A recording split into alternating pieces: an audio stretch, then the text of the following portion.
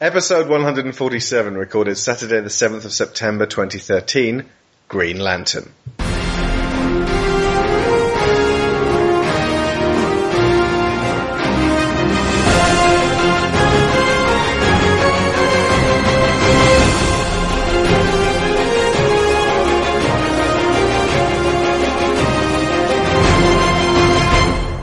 This is the first of several planned episodes, each designed to introduce newcomers to key members of the Justice League in the run-up to the long-awaited Avengers-style cinematic crossover event, which may probably happen within the next decade, most likely within the next 4 years.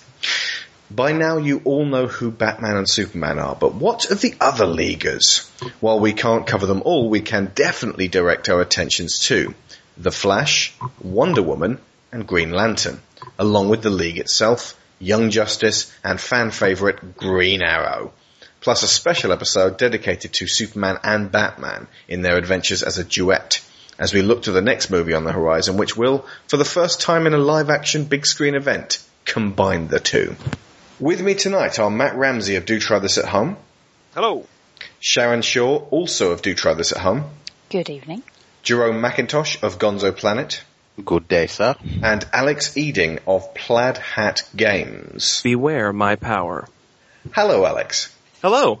You're a late addition to this one because we needed someone of supreme enthusiasm towards Green Lantern, and you just sort of started blathering on Twitter. I was like, well, this guy seems to know his stuff. There was gushing, yes. Yeah, so just before we carry on about Green Lantern, who are Plaid Hat Games? Plaid Hat Games is a board game company based out of the U.S., more specifically in Ohio, my home state. And I'm a freelance employee for the Plaid Hat Games company. I actually am the podcast host and editor. So we release a weekly podcast, and we have basically the opportunity to hang out and see, or at least communicate with each other, because we all live in different parts of the country. And it gives us a way to hang out, and the podcast is just something we record and publish while we're goofing off and talking about board game industry related stuff. As far as where any of that ties in with Gonzo, with the Gonzo Planet universe, I would say we even have a little bit of a connection because of the BioShock episodes that you recently released. Mm-hmm. And we have just released our latest board game, which is BioShock Infinite, The Siege of Columbia.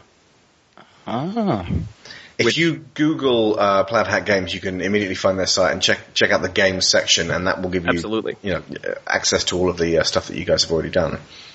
Yeah, there's all kinds of good stuff on there. And if you want to hear me talk more about board game stuff, you can follow us on the podcast link that's on there too. I'm certainly going to get a few followers from just being on this episode if you keep up the enthusiasm that you supplied us with earlier. Okay, there will also be several essays from various contributors along the way. I think I'm going to put yours in anyway, Alex, because it was just such a great little primer. These shows will be released sporadically, so the Wonder Woman one, the Flash one, rather than in a concentrated sequence because of the sheer volume of TV and comics connected with these characters. We went with Green Lantern first because he's the first superhero that Warner Brothers had the guts to give his own proper movie, Who Wasn't the Kryptonian or the Bat. The following films do not count: Supergirl, Swamp Thing, Steel, Catwoman, Jonah Hex, and anything animated that somehow got a theatrical release. What we're talking about here are not lone misadventures. They are the building blocks of the DC cinematic universe, of which it appears Man of Steel is the Iron Man analogue, as in the first of many. Now, considering the middling box office and equally boneless critical acclaim that the 2011 Green Lantern movie received, it's almost certain that this movie won't be included in the upcoming chronology. But we're going to talk about it all the same now, along with various animated lanterns, the comics, and I will say right now, the absolutely superb Green Lantern, the animated series, which ran for 1 season. This is, without a word of hyperbole, second only to Avatar on my list of favourite animated shows for something dismissed by me as being too kiddie and something that I just picked up for this podcast to boost my research. This has been the most wonderful surprise of 2013 for me. More on that later. To anyone else unsure of whether they should stick around for this seemingly boring character, ask yourself 3 things. A. Do you like Star Wars? B. Do you like Star Trek? And C. Do you like Mass Effect? If the answer to at least 2 of these is yes, then stick around. Bear with me. I would even venture to add a D in there if you like Lord of the Rings. Because there is, while it's not science fiction, there's a lot of lore and beautiful qualities that the Lantern universe has.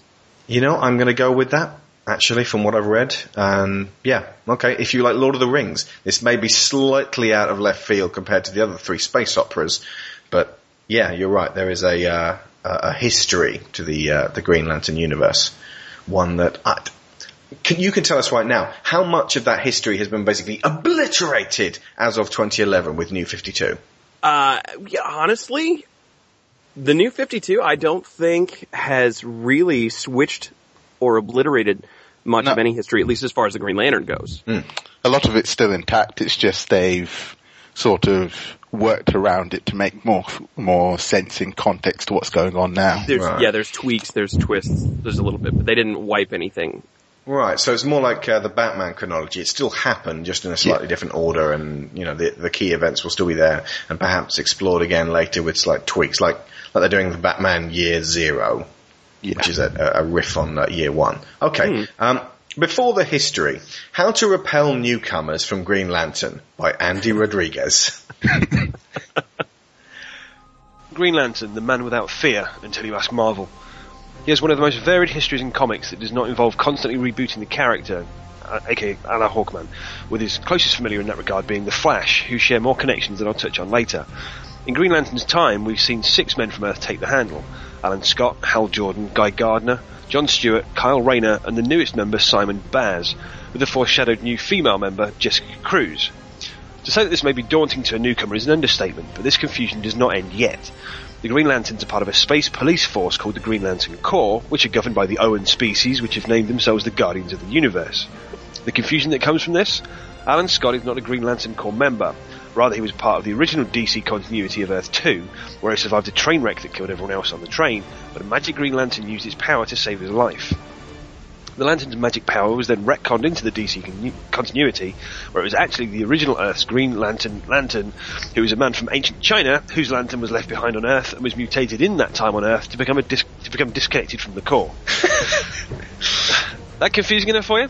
Well, that's just the tip of this glowy green iceberg. You see, in 1959, Green Lantern was rebooted with the creation of Hal Jordan, a spacefaring member of the Green Lantern Corps.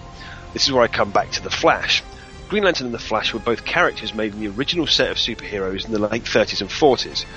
Back then the heroes were commonly magic-based or pulp-like action heroes. See Captain Marvel, Zatara, Wonder Woman, Batman, Vigilante, The Phantom, Captain America.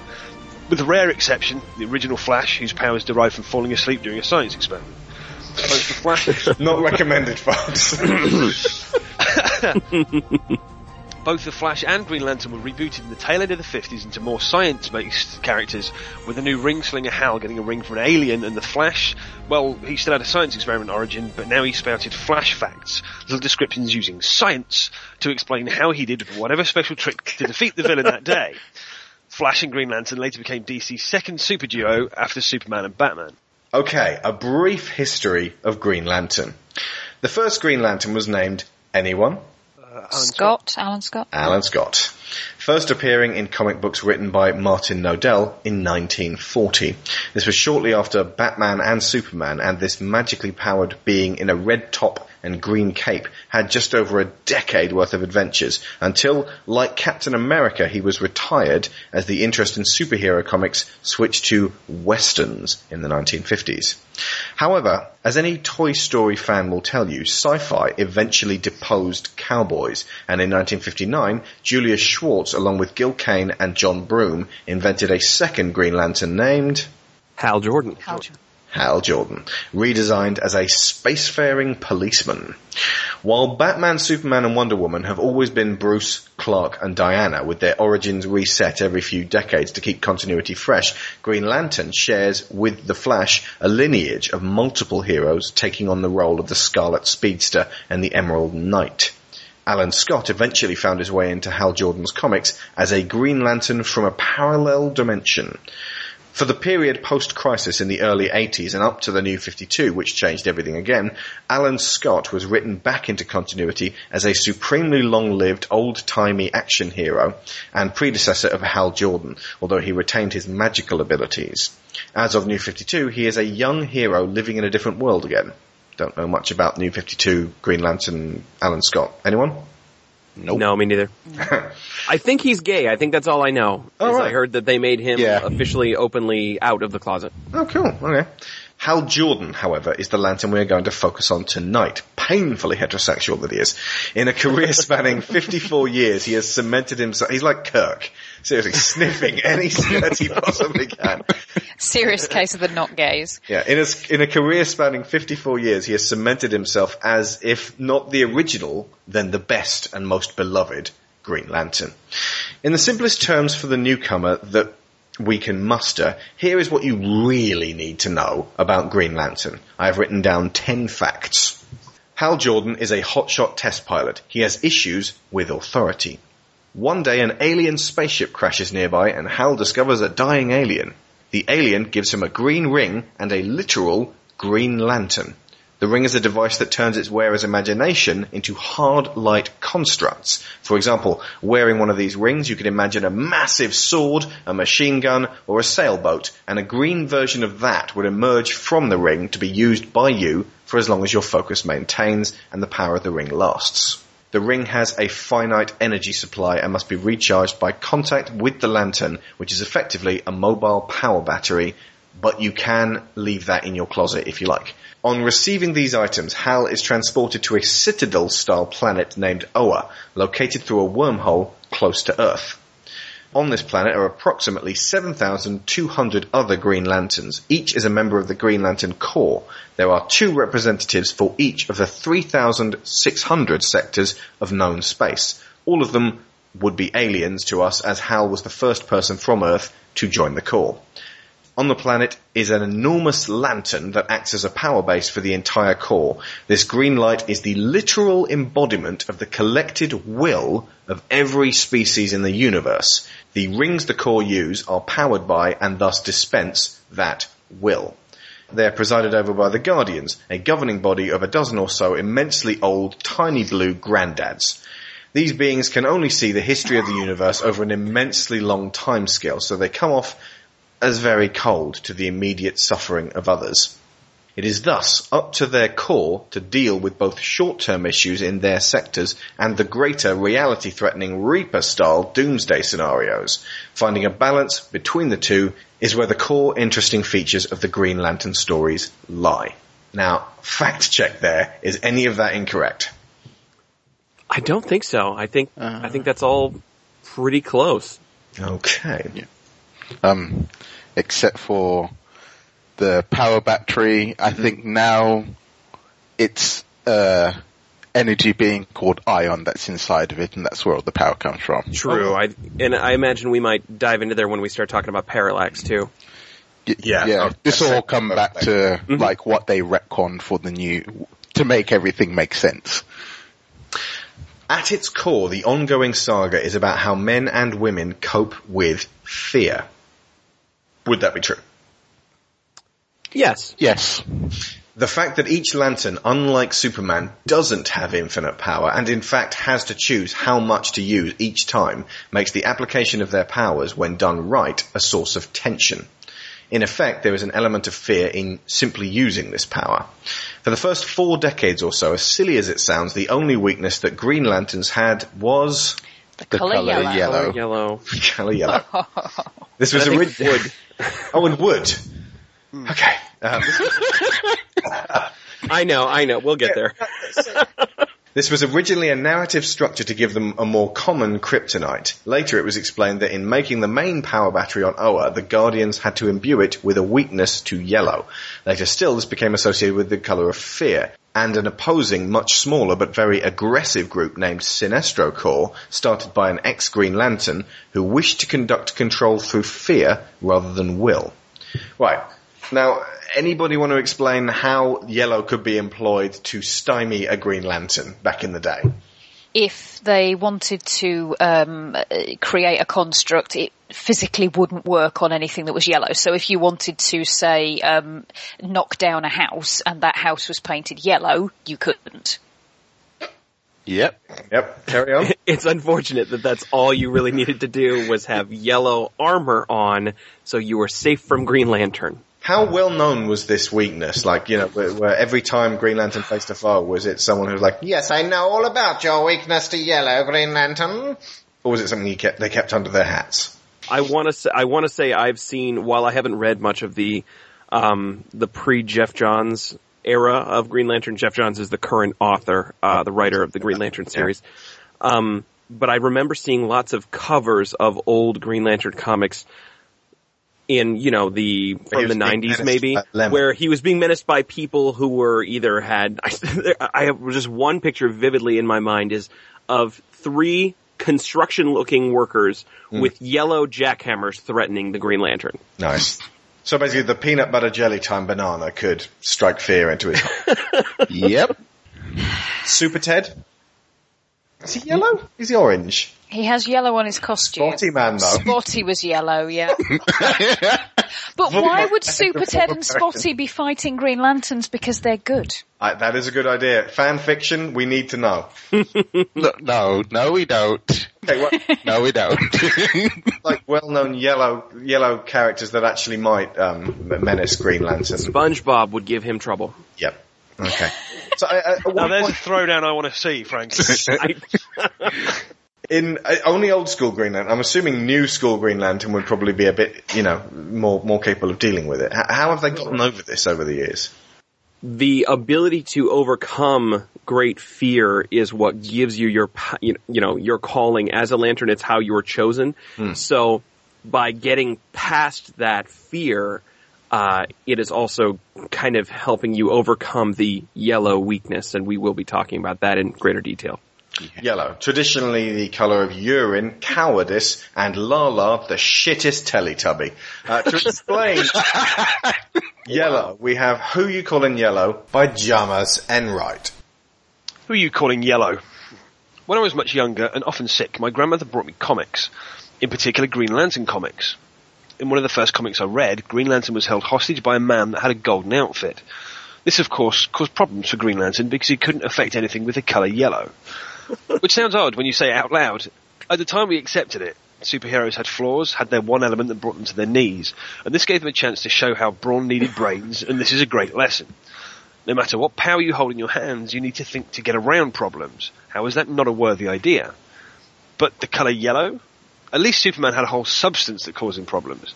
But anyone could slap on the colour yellow and all of a sudden, bam, you can get around worrying about Green Lantern.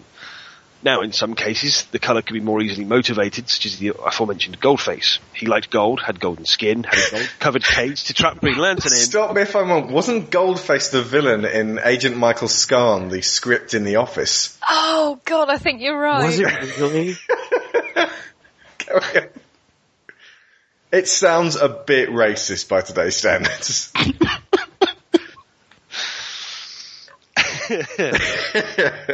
Carry on.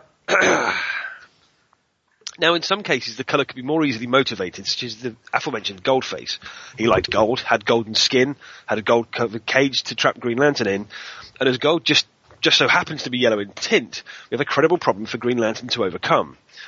On the other hand, some issues later, he fights Shark, a shark mutated to be humanoid because comics.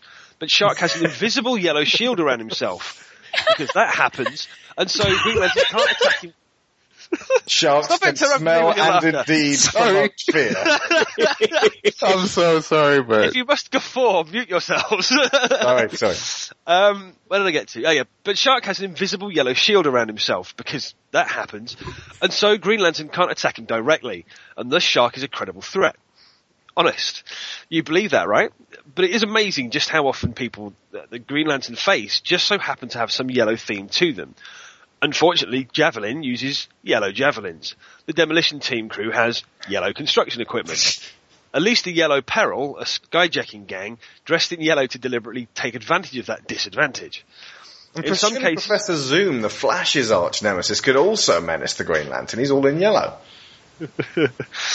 Professor. The bad guys should have had a hero swap, shouldn't they? Quite a few times. I don't. Which is worse, Professor Zoom or the Reverse Flash? He goes by both names. I think Professor Zoom is more 50s. But if you're going for camp, then go with Professor Zoom. I don't want to go with Professor Zoom. Carry on, Matt, sorry. At least the Yellow Peril, a skyjacking gang, dressed in yellow to deliberately take advantage of that disadvantage. In some cases, the villains were defeated because they weren't actually fought by Green Lantern, despite being in the Green Lantern comic. In other cases, Green Lantern could simply pick up a non-yellow item and use that to hit the yellow item. In one amusing example from the Green Lantern Corps, Brion of Sector 24 had to protect sentient trees on a planet with yellow sand, with his ring charge running out. Unfortunately, the Harvester was yellow and was able to destroy anything thrown into it, except the indestructible power ring. Another example, in an application of physics, while fighting some Guardian children, Hal Jordan flew at near light speed so that his green power would be red shifted to yellow by the time it hit. Oh, nice. Associated with all this is Sinestro, a Green Lantern that ran his sector by his own rules. He became at odds with the more humanitarian Hal Jordan and ended up banished from the Corps. However, he wanted vengeance and sided with the weaponers of Quad from a parallel dimension who already had their own signature yellow weapons. Together they developed the Yellow Rings, and this nicely gave Green Lantern a reoccurring villain to fight that tied into the Green Lantern side, rather than the usual Earth-based menaces. Later, Sinestro would head his own Sinestro Corps. The colour yellow became associated with fear, and the Sinestro Corps works by causing fear in others, which is at odds with other rings as they run in the bearers expressing that emotion, not causing it.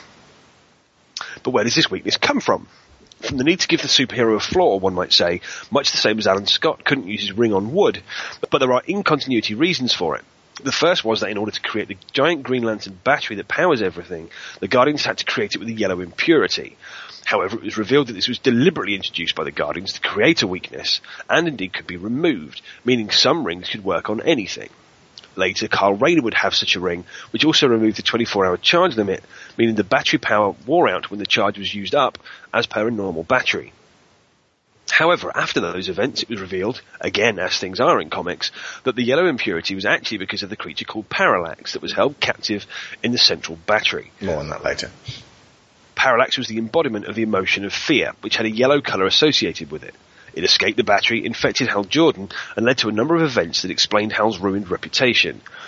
The inability to impact on yellow is actually Green Lanterns giving in to their fear. And to be honest, associating yellow with cowardice is, of course, an idea that is already in culture, so that works nicely. To be able to affect yellow, Green Lanterns need to subsume their fear, and it is on that basis that the Green Lanterns are chosen. Not because they don't experience fear, but because they can overcome it. This is the emotional spectrum, an interesting package that does respect existing continuity, but builds on it, although it does mean there are 7 different Lantern Corps. And oddly, yellow is the only colour that affects Lanterns. Do they have to be angry to affect red? No. Do they need to be hopeful to move blue? Nope. And so on. And as already mentioned, yellow, fear, is the only power that runs on causing that emotion in others, not from the bearer's emotions.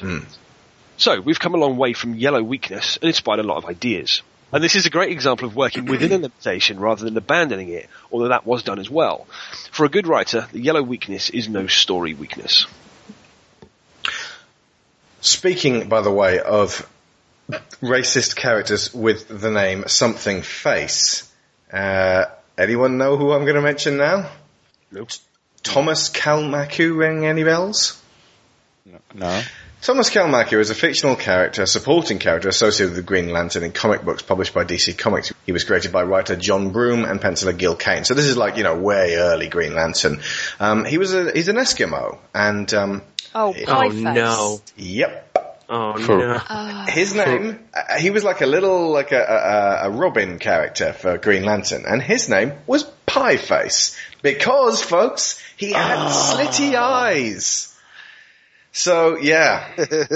Oh, God. In more recent times, he has been rechristened, as he bloody should be, Thomas Kalmaku, the name of a chap and not some derogatory racist slang that Prince Philip would come up with. So, yeah, that's he's a character who's been kind of shunted to the back and forgotten about in Green Lantern mythology. But, yeah, he was basically the Robin or the Speedy or the Aqualad or the Bucky of Green Lantern.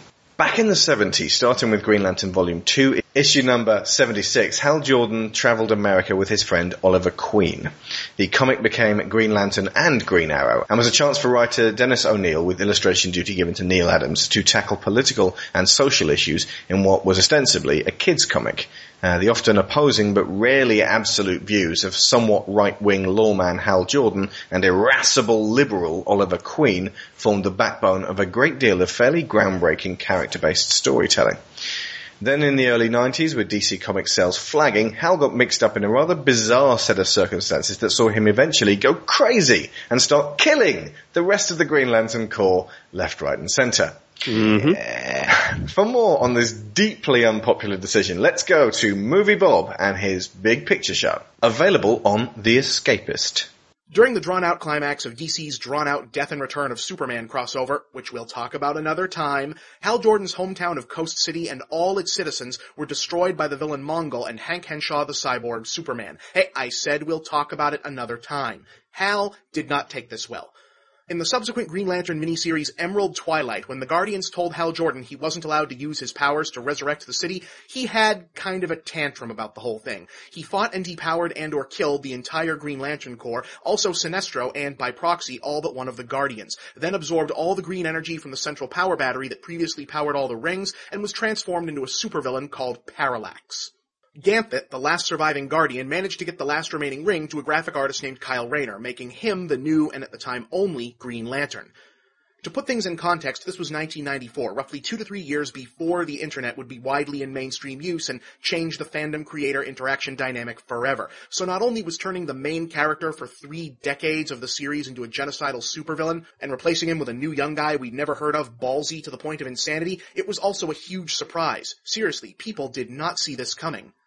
And it did not go over well. At all. And not just in the normal comic fans hate change way. This got ugly. And it got ugly in a big way. Replacing a traditional Silver Age DC stalwart with a hip college-age newcomer was, to many, symbolic of industry-wide disrespect for tradition just on its own merits. But turning Hal evil to do it, people were pissed. In addition, there was also a perceived pseudo-political element in play for some fans. Hal Jordan had always been DC's square-jawed, old-school military tough guy. John Wayne in green tights, basically. Transforming him into a monster and replacing him not only with some young punk, but some young punk artist. A lot of people read that as DC trying to be quote-unquote politically correct, or anti-military, or feminizing the culture, or attacking traditional masculine role models. The usual crap that gets regurgitated by the real-life Cotton Hills of the world whenever stuff like this goes down.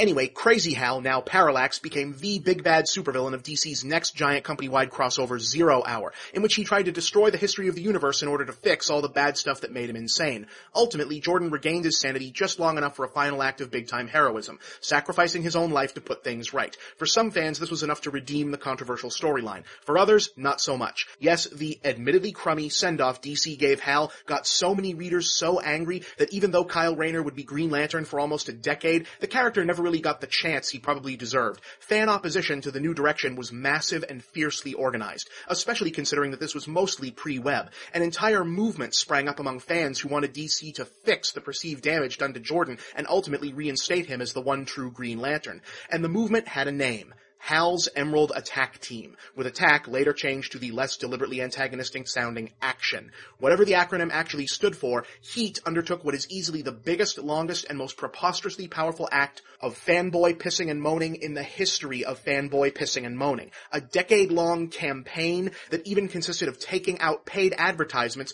to protest the fictional events of a comic book. But that's not the scary part. The scary part is, they won. Attempts were made to even out the situation, such as having Hal's soul take up the mantle of the Spectre, a supernatural hero who, you know what, we don't have time to explain what the Spectre is. Just think of him as Spawn, but fighting for the other team, okay? Okay. But Jordan's fans weren't having it. They wanted Hal to be the Green Lantern again, and they also wanted DC to somehow absolve him of guilt for the acts of mass murder he'd committed as Parallax. In 2004, fan-favorite writer and noted Hal Jordan fan Jeff Johns set about giving them what they wanted with Green Lantern Rebirth, in which Johns not only took to resurrecting Jordan and repairing his reputation, but also smaller details like making yellow work as a more credible weakness. Here's what he came up with. As it turns out, the light spectrum from which light-based energy powers like the power rings would draw from is connected to, get ready, the emotional spectrum, and that certain powerful emotions correspond to certain colors, green being willpower and yellow being fear. In addition, each color/feeling is embodied by one of a pantheon of godlike monsters. Green is a space whale named Ion, while yellow is a giant bug demon named Parallax.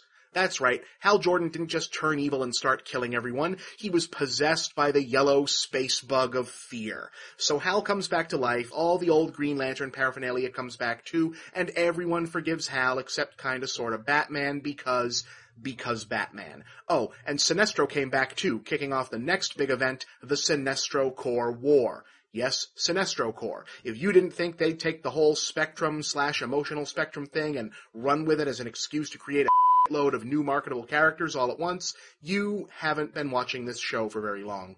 I'm Bob, and that's the big picture.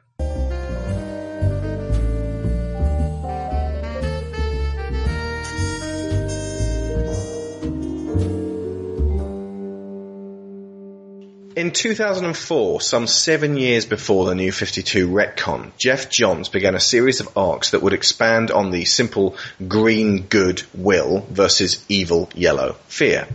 Johns conceived that there could be more colour rings out there with more groups of differently motivated people to wield them. So first up you have Red Lanterns, motivated by rage and led by an unpleasant, angry, beefy chap named Atrocitus.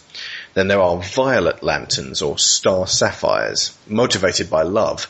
The original Star Sapphire was the name of several villainesses who took this role, including, for a time, Hal Jordan's main squeeze, Carol Ferris. Now they're effectively goodies, and there's a whole gaggle of them. The Indigo Lantern tribe are a group of more primitive-seeming Na'vi-style dudes motivated by compassion.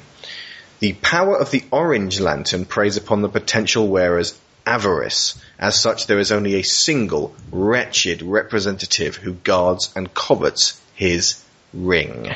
And he's very sad. Yes. There need to be more Larfleeze in every Lantern stuff. He cracks me up. He makes me sad, actually. He's got them. Not just that, when you hear about his actual backstory, it's even worse. Oh, yeah. And the Blue Lanterns, representing hope, are the passive, spiritual, airbending Buddhist monk types.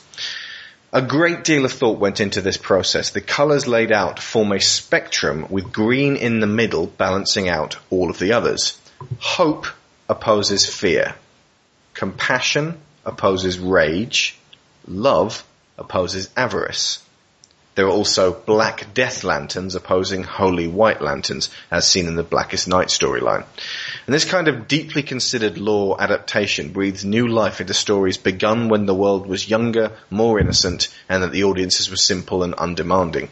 Like John Byrne making Lex Luthor a jealous businessman obsessed with being Superman himself, as opposed to just a mad scientist. So Sharon, this is a part of the mythology that you suddenly sat up and took notice during reading Blackest Night. You're like, right, okay, now I care. Do you want to talk a bit about the Spectrum? Well, I don't know if there's really much more that I can say sort of with regards to its actual structure. I think you've pretty much covered the essentials. But what really grabbed me about it, because I sat down and read Blackest Night and sort of hadn't really been quite that fascinated by Green Lantern up to that point, and then suddenly went, oh my god, this is awesome. And it's basically, and this is something that I've said before, basically anything that gives a sense of a greater universe absolutely fascinates me. Anything that makes a story feel that there is more to it than just the little bit that you can see. And these little windows on the original idea of sort of, this green willpower that could be utilized to defend people and reach far corners of the universe and protect individuals and worlds, suddenly opening out into this more refined, subtler way of looking at the different aspects of human emotion, which is a really essential core of what any story to really grab me needs to be about, but doing it on such a literally galactic scale. And even before we started watching the Green Lantern animated series, it did have a reminiscence of Avatar for me, that as in Legend of Aang and Legend of Korra, and that idea of the elements of the world, and it's not even so much looking at the individual pieces of the puzzle, it's the idea that when you put them all together, they make something all-encompassing. Any more? I'm thinking. Okay, right. My thinking is quiet. Okay. Normally it isn't.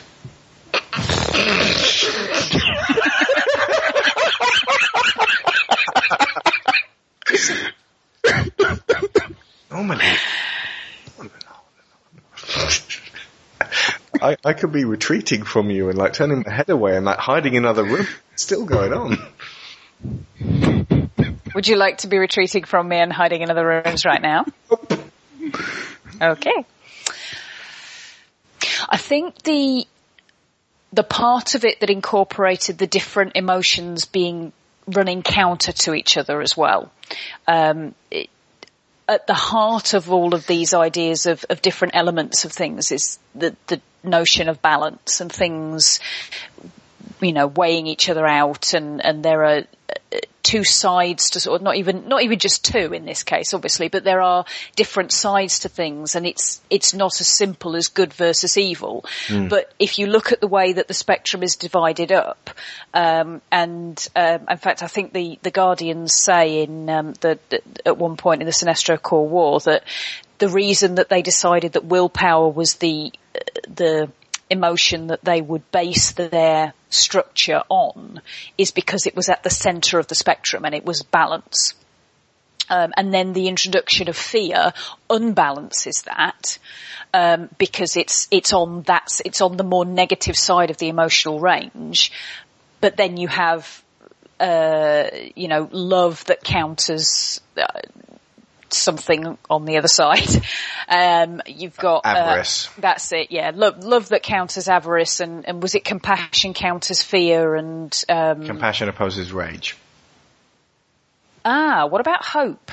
Hope opposes fear, because it's the opposite. You can have hope and you can have fear, and you can have a mixture of the two, but one eventually has to win out. Gotcha. Sorry, I was thinking of the bits in the animated series where the Blue Lanterns literally switch off the Red Lanterns. Yeah, hope affects all the rest of them, but ultimately, when it comes down to it, hope and fear are very, very raw, primal viewpoints on the future.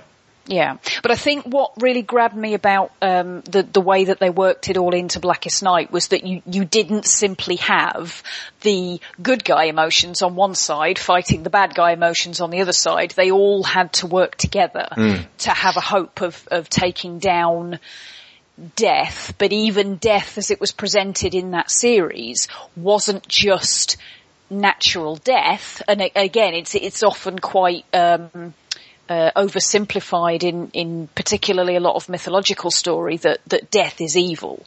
But it wasn't that straightforward. It was this idea of death being the neutralizing of all emotion and effectively the neutralizing of life. And that again was something that they expanded on in the animated series, which was part of the reason why I took to that so much, I think. If you look at compassion opposing rage, that's your Paragon and Renegade. It's ruling with cooperation and thinking about other people versus your own personal anger over a situation and your own personal feelings, which can often be entwined in other people as well. But those are two very specific and opposed reactions to a situation. And love and avarice are all bound in how you deal with other people and things. So, for example, if you desperately want someone and to be with someone, but you also love them and you understand that them not being with you is the better thing, then you let them go. But with avarice, you grab hold of that person or that thing as hard as you possibly can and you crush it to your breast. Well, under those circumstances, it becomes about possession. It's not really about love at all. It's this thing is mine. The fact that thing is a person is, it sort of falls by the wayside. But, So love basically is being in a scenario where you are allowing that person or thing to be free of you, despite the fact that it's close to you, that if you genuinely love it, you aren't grabbing hold of it and chaining it up. Well, indeed, because if it's love that you feel for that person, then that's not. I think the idea of love being about self-sacrifice when necessary, and sometimes that sacrifice might even be the sacrifice of the possibility of being with that person if that's not right for them. But if you genuinely love them, then that's you would recognise that and let them go. But obviously, these all interchange as well, and rage and love come into nearly diametric opposition in the animated show as well, at least once. I was just going to say, compassion can counter avarice quite neatly, because you would need to have a massive amount of compassion for somebody to understand their avarice and accommodate that within them. And as I said, hope and fear are two ways of processing the future, and you literally have to choose one of them. Like I said, there can always be a mix of the two, but they're diametrically opposed. And one of the things that really caught my attention about the whole Blackest Night series was when they started dishing out rings to other DC characters. None of whom we're going to mention, because that's a really cool moment. It is really great, and I think they were spot on with every one of them, even though some of them it's like, really? But then you think, actually, yes, that works. Totally. Yeah, but no spoilers there, because that's a really cool moment. It is. Any of you guys want to talk about this Spectrum? Because obviously it's a huge thing. I think you pretty much covered it. Sorry, guys. I just love the fact that Jeff Johns managed to make everything make sense. Yeah.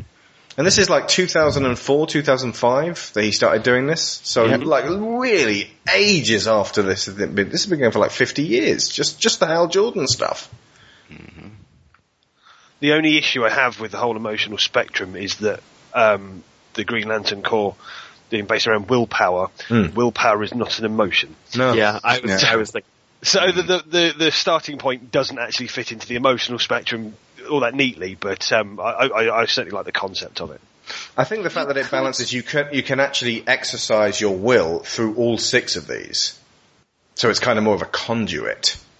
You could argue that although they call it willpower, what they mean is courage and focus. I think what the Green Lantern's meant to say was courage, which could also be considered hope. But technically, willpower is, I suppose in part, it is a counter to emotion itself, because it's about gritting your teeth and doing what you have to do. Yeah, willpower is action. Yeah. Which sidelining emotion in order to be able to act. Which makes a lot of sense from where the Guardians' standpoint is, where they are as far from emotion as they can be. At least they try to stay away from that. So the one energy they harness is the one that is probably farthest from base emotion as they can get. Yeah. Am I the only person who thinks they're basically Vulcans, by the way? They're very, very Vulcan in terms of... I mean, this was written, a good 20 years before Star Trek, but at the same time, they must have been slowly Vulcanized over the years, if that's a word in this context. It is, but I don't think it quite works like that. They're very hard to like. Yeah. Lyra calls them, like I say, blue granddads. Including the women. Grumpy blue granddads, I might add. Yeah, I mean, actually, that's one of my bullet points. Anyone want to explain the Guardians? So they're some of the oldest creatures in the universe, right? Yeah, basically, they took it upon themselves to...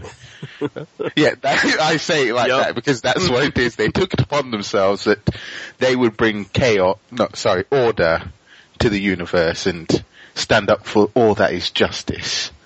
Uh-huh.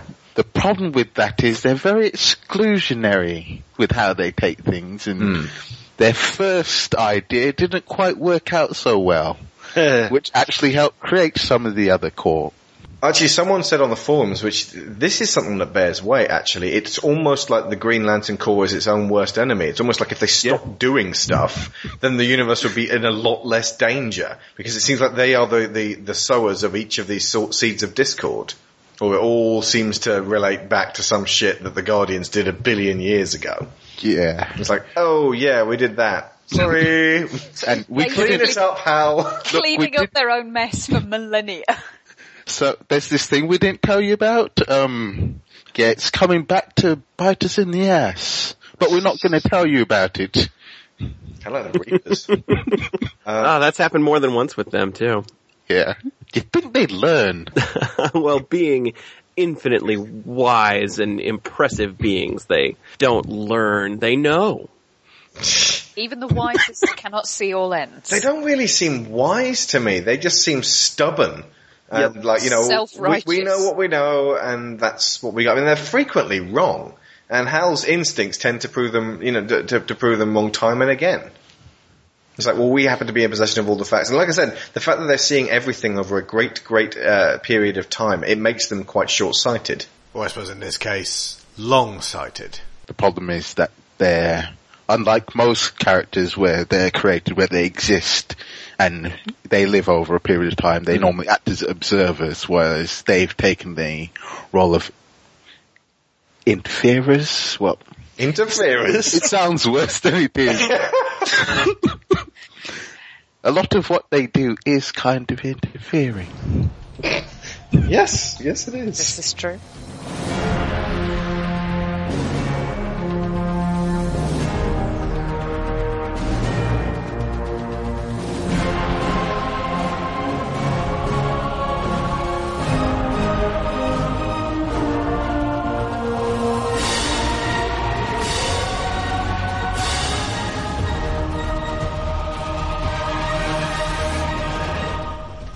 Green Lantern, Weakness and Strength, by Name Chaibani.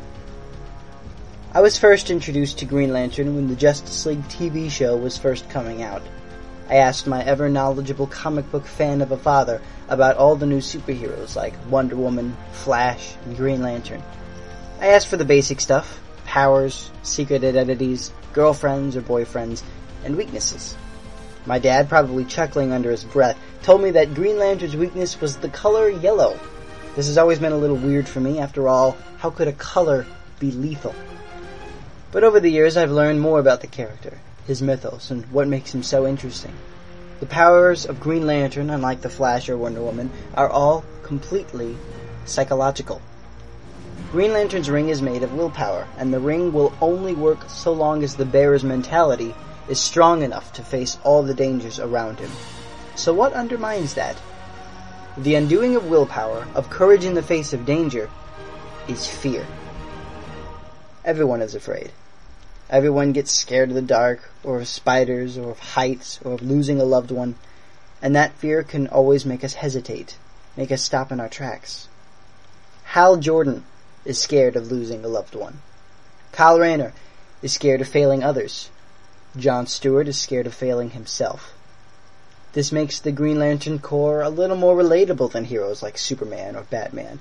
What makes them special is that their powers don't come from another planet or years of training. They come from the simple, yet forever difficult choice of deciding that some things are worth risking your fears. That evil, no matter how intimidating, should not escape our sight. Green Lantern is a hero in ways most approachable to us, and I want to be a better person for it, if only to know that I too could hold and use that wondrous ring. Okay, so let's talk about Green Lantern in animation to date, before the animated series. There were a few brief appearances in TV shows here and there. The first notable one was actually Super Friends. Does anyone ever watch the Super Friends? No. Before my time. Imagine a Hanna-Barbera Justice League. Ugh. Do I have to? I mean, I'm sure there could be people who are like in their 40s who are like, what are you talking about? This is the greatest show ever. But it's terrible to someone like me. I can't watch it. And obviously I wasn't raised. It's weird watching. It's like, I should have seen this when I was a kid. Like on TV, it's sort of like the late 70s. So it should really have been screened around about the same time we were watching things like Spider-Man and His Amazing Friends and The Incredible Hulk in the early 80s. But we just never saw it in the UK, and it's terrible. And I'm not going to go into it too much, but basically it's the same kind of, the banana-suited men would attack and accost Hal Jordan, and he'd figure out some way of doing, of cutting through their giant yellow ribbon that tied into an old oak tree or something. I just made that one up. I would not be surprised if that was it. Gathered together from the cosmic reaches of the universe, here in this great hall of justice, are the most powerful forces of good ever assembled.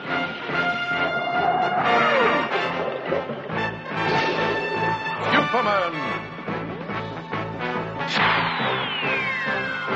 Batman and Robin, Wonder Woman, Aquaman, and the Wonder Twins, Zan and Jaina, with their space monkey, Bleak. Dedicated to truth, justice, and peace for all mankind. Okay, so the next proper Green Lantern appearance was actually in Superman the Animated Series, and it was from the Green Lantern du jour, Kyle Rayner, the sort of the young artist type who took over after Guy Gardner and Jon Stewart had already come and gone. He's an artist for the Daily Planet, and he gets that. It's basically it's the Hal Jordan introduction. Only Rayner is is filled with misgivings that he's the wrong guy for the job, and the ring's chosen him incorrectly. And it just lost an episode, and Sinestro turns up and starts smashing up Metropolis. And Lyra actually groaned at this point and went, "Ugh, it's always Sinestro." And she's right. He just turns up all the time.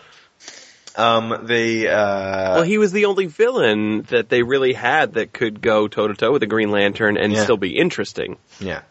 And he wasn't handled well in this one episode. He just sort of turns up and just sort of gloats. But there's no actual sense of there's no shades of grey. Which actually in the 2011 movie, I will give Mark Strong that he did manage to paint him as a shades of grey character. See, Sinestro's quite funny because, well, actually I'll say this after you mentioned Justice League. Okay, right, well that was going to be my next one. Jon Stewart in Justice League, they picked him instead of Hal Jordan. Possibly because at the time Hal Jordan was dead in the comics. He was. And he was not particularly trendy. And also possibly because the Justice League in itself, if you actually look at the core members around about that period, and, stretching back throughout history, it looks like a fucking Abercrombie and Fitch catalogue. Just a bunch of white boys standing there. You take off all their masks, you can't even tell one from the other. So they were like, right, okay, let's have an African-American Green Lantern. And good, because Jon Stewart's actually a really good character. He's kind of a stick in the mud, but that gets explored, and they put him up against Hawkgirl quite a lot, who, they pursue a romance, and it's, he's an engaging character. My favourite episode is, have you seen the one Kid Stuff, where they're all reduced to where they get turned into 8-year-olds. And Jon Stewart was a total nerd when he was a kid, and he's got these great big Green Lantern glasses on. And it's like, wow, you've gotten really sort of old and serious, but you were just some kid with glasses who probably had a telescope when you were a kid, which humanizes him a lot. Love that one. See, funny thing about, you mentioned Sinestro. If Justice League was your introducer to Green Lantern, Sinestro barely ever featured into it. There's only really 2 double-length episodes featuring the Green Lantern Corps. I was quite surprised to find out that Sinestro was their main villain for so long, because he never came up. Yeah, I mean, they basically kept clear of going into deep space and dealing with it, and most of the adventures were set on Earth, so it just tended to be John in the... They didn't really do much with the Green Lantern mythos. He was just sort of there and creating fairly humdrum, boring constructs, something to whack something with, green cages. But, I was always told when I was sort of, checking out the character for the first time, I was like, he can create anything. I was like, really? Anything? And this is what he creates? Hammers? It's always a sphere. Why is it always a sphere? A spear, a sword, or a pokey thing, and I've actually seen some like Sinestro in Justice? First Flight shoot somebody with it like a gun. He just shoots someone through the heart. Just poof, one beam of light very, very quickly. I'm like, okay, it can do that too. Yeah, John's not known for his creativity. Well, he also was and not to say that the military are not a creative bunch, but John was also, I believe he was a Marine or a Navy sniper or something like that. Yeah. He was a Marine, yeah. He was Marine. Okay. So, I mean, and he's got that military training behind him, and in the military, as far as I understand, you end up with, kind of pushed into the mold and you do this because we tell you to do this in your training. And then when you get to the core, it's quite similar to that. Yep. Some of his best episodes as well, where he's paired up with Wally, who is, the fun guy. So he's kind of forces John, like I said, sticking him on to come out of his. It feels more like a sitcom at that point, or a buddy movie. I like those ones. Moving on, in The Batman, has anyone ever actually sat down and watched The Batman? I watched it for a time, but I can't remember it. It's actually quite good. I mean, it's not brilliant, but I like the design of Batman. Yeah. The fact that his cape drags on the floor and he's really quite athletic as well. It's not brilliant, and the Joker is not my favourite either. It's Kevin Michael Richardson, interestingly. I don't mind him. But Hal Jordan turned up in this one. It's like a carbon copy to begin with of the one where Kyle Rayner turned up in Superman. However, the Penguin gets the Green Lantern ring somehow. And then basically is flying around Gotham going, wah, wah, wah, and somehow he's squashed it onto his flipper, and he's trying to commit petty crimes with it. It's pathetic. And then it takes basically Hal Jordan just in regular, non-powered form, and the Batman to deal with him. And it's good little episode. But I think it's in series 5 when he was first meeting his Justice League, so never screened or available on DVD in this country. I love the relationship between Hal Jordan and Bruce Wayne in general, as it's explored in the comics. They never really see eye to eye on anything, even though they're both fighting for good in one way or the other. Their methods and the way that they present themselves are just so opposed. It makes me happy, because one is about, dark and shadows and fear and instilling fear, and the other one is about, bringing light on dark places and flashing the bad guys out of the darkness and saying, nope, you're coming with me. Matt and Sharon, having read Rising Stars, Matthew Bright. Yes. Yeah, he's even a cop. Yeah, he takes it upon himself to be Earth's policeman. And, that he would be the equivalent. I haven't watched this show much at all, but Batman the Brave and Bold. There's only one Green Lantern with the right the chutzpah for this show, Guy Gardner. Yeah, I watched a few episodes. Were you keen? It's okay. I'm going to give it some more time. It's the camp, silly Batman, and it knows what it is. Yeah. But, Guy Gardner is, to explain Guy Gardner is a colossal jock douchebag, and, depending on who's writing him in the comic, he can be kind of a small-minded, petty arsehole. He's just incredibly ignorant. Yeah. And incredibly arrogant. Yes. Interesting link to the Brave and Bold. Guy Gardner appears in Green Lantern the Animated Series, voiced by Diedrich Bader, who voiced Batman in Brave and Bold, and he's perfect. Once again, Guy Gardner, the Ginger Green Lantern, saves the day with an assist from some other Green Lantern. Some other? You really should check your facts. I am the only Green Lantern of... Green Lantern of Hey, better get back there. As for Earth, when trouble calls, Guy Gardner picks up. Stay cool, Hal. I'm sure there's a perfectly logical explanation. So, you want an autograph? Mr. Gardner, I'm a reporter. That's Vanessa with an I. My cell number's on there, too. Hey, just wanted to say nice work. You did a great job out there. Sorry, pal. The autograph shack is closed. Can't risk a hand grab. Do I look like a fan? Halloween costume, weird tiny mask. Yeah, you do. Neat. Your ring glows just like a real... you must be that last Green Lantern we had, the one who left the planet high and dry. I was busy saving the universe. Red Lantern invasion? Nope, doesn't ring any bells. the perfect guy to annoy the shit out of Hal the moment he gets back to Earth. He's obnoxious, but for some reason it's endearing. I don't know why. I've never really liked him much in the comics, but there was a whole thing he went through, like he found out he was from another planet instead, and he was like an alien warrior or something.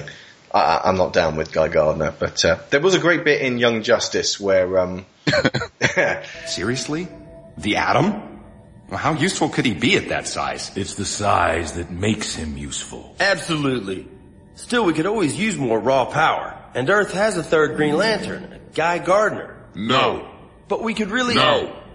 Yeah, so after that, his first proper standalone movie, and this was in the run-up to the making of the animated movie, so it came out just a few years beforehand, and it sort of told the origin story for the first 5 minutes, and then shot him into space for his first mission, basically to sort of imagine a new cop comes into a police station, gets shown the ropes on his first day, and then gets embroiled in internal affairs. Green Lantern First Flight. What did you guys think of this one? Dry, to be honest. It didn't really capture my interest.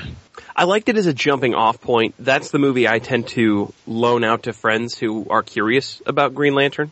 You fool! That's the opposite of what you should be giving them. That sends me to sleep every time! And the reason I do it is because it's the intro and the introduction to the character and the world is there and it spells it out. It doesn't do it in a particularly flashy way, but I want you to stop giving this to me.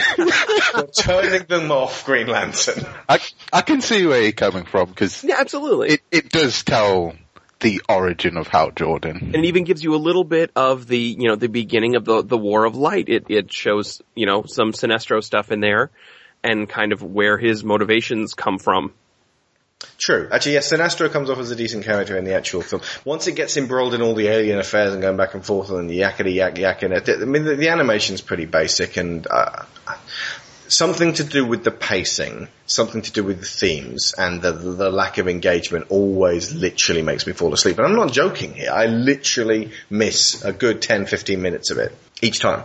But anyway. And the casting, even, the guy that got to play the voice of Hal in that one, isn't he a cop on Law and Order or something like that? We have to do our fact checks. Hang on, this is Gonzo. You can't just throw down a possibility like that without. My headphones won't let me reach it. No, that's fine. I'll do it. Hold on. Matt, did you watch this one? No. Good. Is it Christopher Maloney? That sounds right. Oh, yeah, he's on Law and Order Special Victims Unit. Mm-hmm. He is in, Law and Order. He was in Man of Steel as well. Interesting. He was Colonel Nathan Hardy. Oh, that's right. Oh, he was the one who tried to fight a Kryptonian with a knife. Mm-hmm. That's not a knife. Bad idea. But no, actually, I quite liked his character. There was a little bit of characterization there. The fact that he tried it twice. Yeah. Had balls. However, the follow-up, Green Lantern Emerald Knights, the first time I saw it, I was like, this is just a bunch of stories. But it's Nathan Fillion playing Hal Jordan, and if ever a voice was paired up with a character in the most charming, perfect, you were born to play this guy way possible, it was this. And he's played him in Justice League Doom. Interestingly, his Firefly co-star Adam Baldwin has played Hal Jordan on 2 occasions, once in Justice League, very briefly, and once in Injustice Gods Among Us, the recent video game. I'm not a fighter guy. I see. I completed it. Are you a lover? Very much so. Specifically of Nathan Fillion. Nathan Fillion is my ideal Hal Jordan casting. In any medium, I want Nathan. Like, when they announced that they were doing a Green Lantern movie, I was the one going, please let it be Nathan Fillion. But, instead they picked a guy from the same TV show back in the day, Two Guys, a Girl, and a Pizza Place. They picked Ryan Reynolds. Well, Nathan Fillion's getting on a bit now, as we always say regarding Nathan Drake, and he'd barely be able to fit into the CG costume, but his voice and his demeanor is so perfect for Hal, so animated he could play him for the rest of his life. We're also going to be best friends someday. I've decided. Oh yeah, it's going to happen. Yeah. Nathan and I Nathan, whether hit it off. like it or not. Another Joss Whedon alumni played Hal Jordan in Justice League: The New Frontier. David Boreanaz, star of Bones. I feel sorry. No, he was. Why the hell did it not say Green Lantern? No. Okay, right, so he was. So I don't have to correct myself. Karen, who do you feel sorry for? Ryan Reynolds.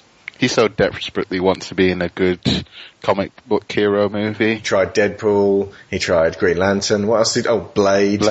There's one that he needs to play. He was Ryan quite Reynolds. as Deadpool. Yeah. As actual Deadpool, you mean? Yeah.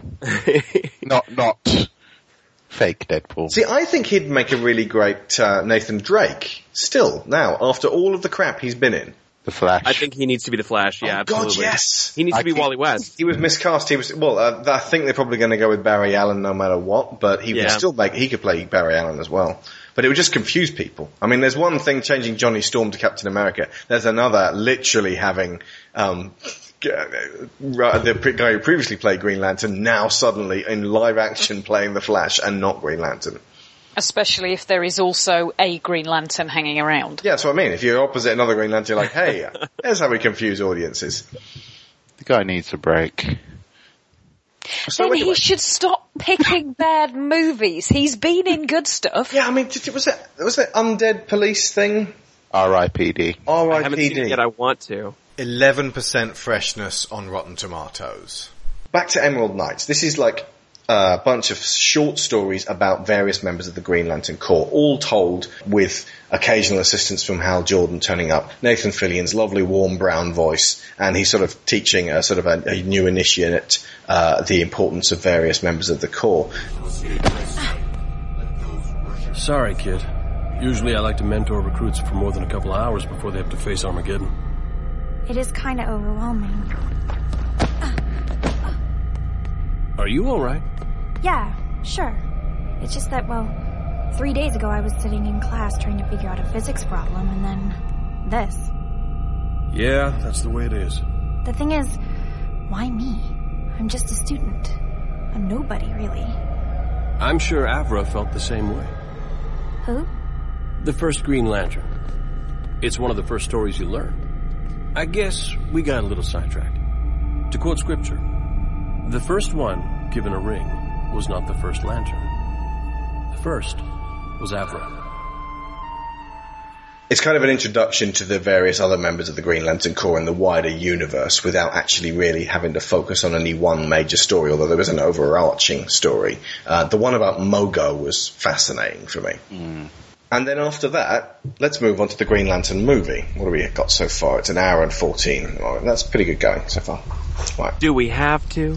Do we have to? Yes. Oh, fine.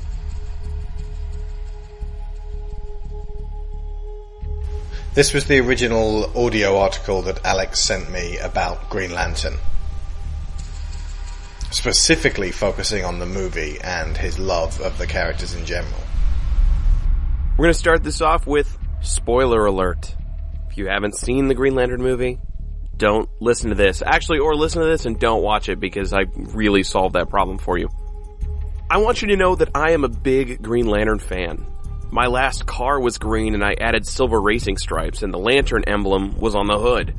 I have a Green Lantern tattoo and have the entire run of comics with Jeff Johns' name on them. The Green Lantern movie was a long way from okay, in my opinion. The casting was wrong and they tried to do too much with it. Ryan Reynolds, who I do enjoy, just isn't right for Hal Jordan. His portrayal appeared to be Hal in high school with barely a care in the world. Blake Lively could easily have been replaced with a Muppet and we'd have seen more emotional range. Seriously, I feel like Ms. Piggy could have played a stronger Carol Ferris. The only casting they got right was Mark Strong's Sinestro. He was cool, cruel, and seemed near the deep end. He might just be a good villain if they go for a second run. I doubt it will happen because they decided that in order to do a Green Lantern movie, we had to get the biggest villain with the coolest backstory and totally botch it. Hector Hammond, who Peter Sarsgaard decided to turn into a whiny and weird villain, was a waste in this movie. They could have used his character as an early challenge for a new Lantern, but to combine his origin with Parallax? Really? Why was Parallax in this film? Parallax is the biggest, meanest challenge in Lantern lore. At the very least, Parallax should be 1 or 2 movies down the line after Sinestro turns yellow, and the story should explore the weakness of yellow in the Lantern rings. What they shouldn't do is pull a Spider-Man 3 and toss a few villains in at once just for fan service. They wasted this film. I really think they needed to have Geoff Johns write it. He could easily have set up a cool trilogy storyline that built toward Parallax and introduced Hector Hammond early, and even had some cool Star Sapphire stuff where Carol gets taken over by the Star Sapphire and tries to wreck Hal because of how often they fail at being together. The movie was a disappointment. It was only topped by The Last Airbender on the disappointing scale because of how much I love the source material. The trouble with a potential sequel is that I will probably go see it if it happens. I know it will be rough, it will be terrible, and I'll have to go. My willpower isn't strong enough to resist.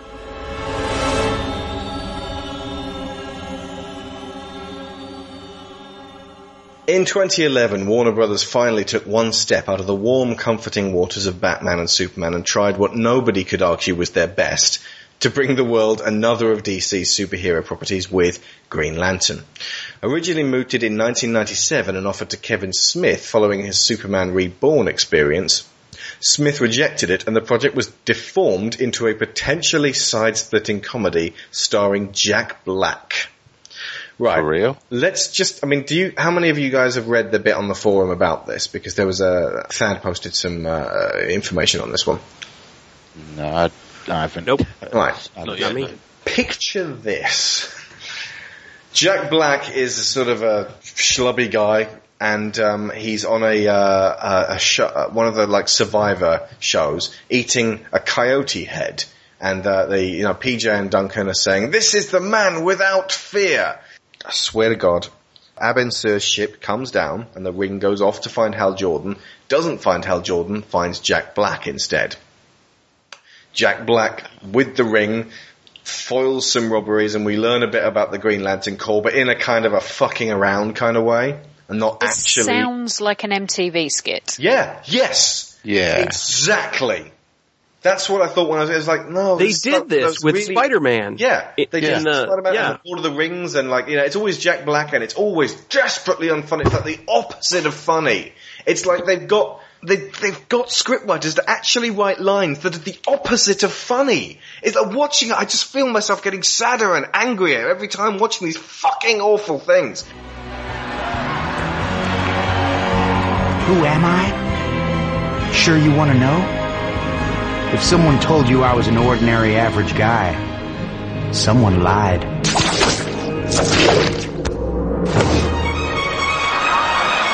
Cause I'm a mother-grabbing Spider-Man, Spider-Man.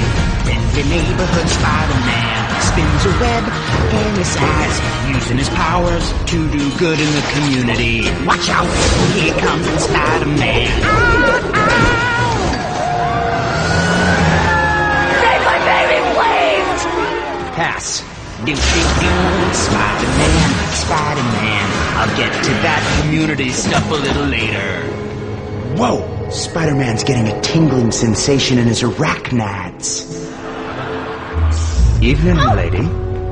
How do? I think I just found myself a co-host.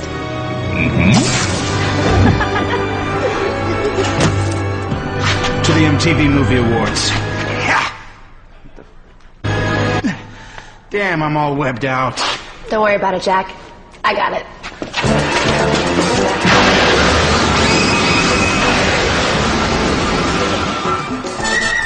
Wonder Woman! Yep, and my invisible jet is right over there.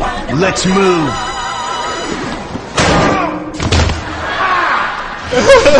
His head on the invisible plane. Oh, I don't get most of these references, but superheroes are all fucking gay, aren't they?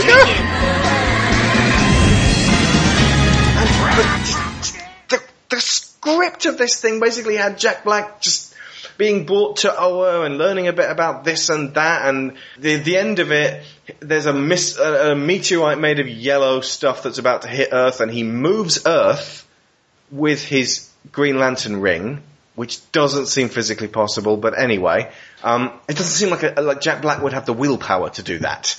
How would he put it back? But then he puts it back, but that causes terrible natural disasters that completely and utterly screw up the planet and destroy things. So, this is not a lie. He creates Superman out of his ring in green and gets Superman to fly round and round and round the Earth to turn back just like in the first film. And then, rather than moving the Earth, he stands in front of the meteorite, but because he's displaying no fear, the meteorite explodes against him and dissipates into nothing, just because comics. And then he and the rest of the Green Lantern Corps eat coyote heads. Pardon? Because that was what he was eating for this Survivor show. And it was right. you want to sit around. That had been... I'm not sure why that's the bit that makes the least sense for me.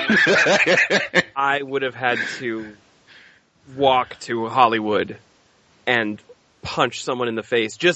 Oh my gosh. This was done just before Batman Begins, and it's very telling that it was just before Batman Begins, but it was after Spider-Man. That's what's baffling about this. Marvel are making films like Spider-Man and X-Men at this stage, in the early 2000s, and really fucking killing it. And the last DC film was Batman and Robin. So their opening gambit for opening the superhero market and going back to things is not the Batman Old, Batman Begins, Batman Triumphant that they've got sort of knocking around the place, the year one thing that they're trying to do. It's the Green Lantern farce starring Jack Black, the new hot stuff. It's shallow Hal Jordan. Thank you. Good night. Can you just drop the mic at this point? Because I love how Shallow Hal is a great film, but something like Gulliver's Travels, that's the sort of thing I'm thinking of when it comes to for this Jack Black film. And I love me some Jack Black, but he has been in some shit, year one. He's been some good ones. Interestingly, has nothing to do with actual year one. I'm tempted to say, does this not follow on from Schumacher's we're making cartoons attitude? Yeah, we're making a cartoon here. We're making a cartoon here. I think they just didn't know what the hell they were doing. In 2004, they dropped the idea as Batman Begins was going into production, and Sirius replaced Camp Farce in the thematic stakes, and they realized, oh, hang on, we've got to play like big boys now.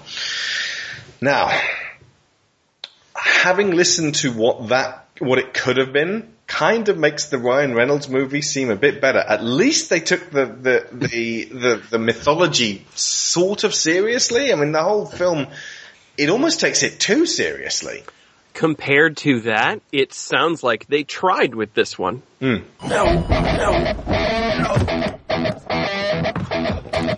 Sorry, I gotta run. Make yourself at home, okay? There's water in the tap. Hal, you're late. This test today, it's important. I'm gonna make you look good up there, don't worry. Now let's get these pants off and fly some planes. When I'm flying, it feels like anything is possible.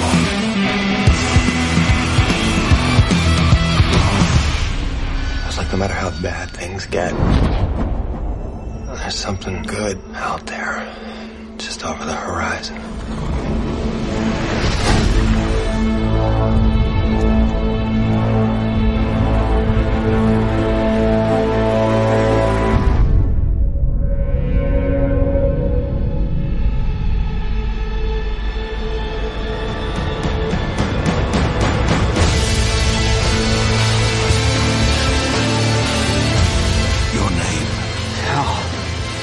Hal Jordan. The ring. It chose you. Use its power to defend our universe. Become one of us. Become a Green Lantern. The ring said it was a great responsibility. Responsibility? You? Let's hope so.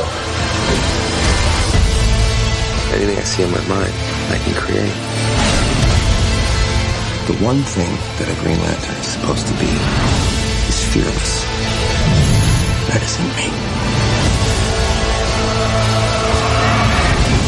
You had the ability to overcome fear.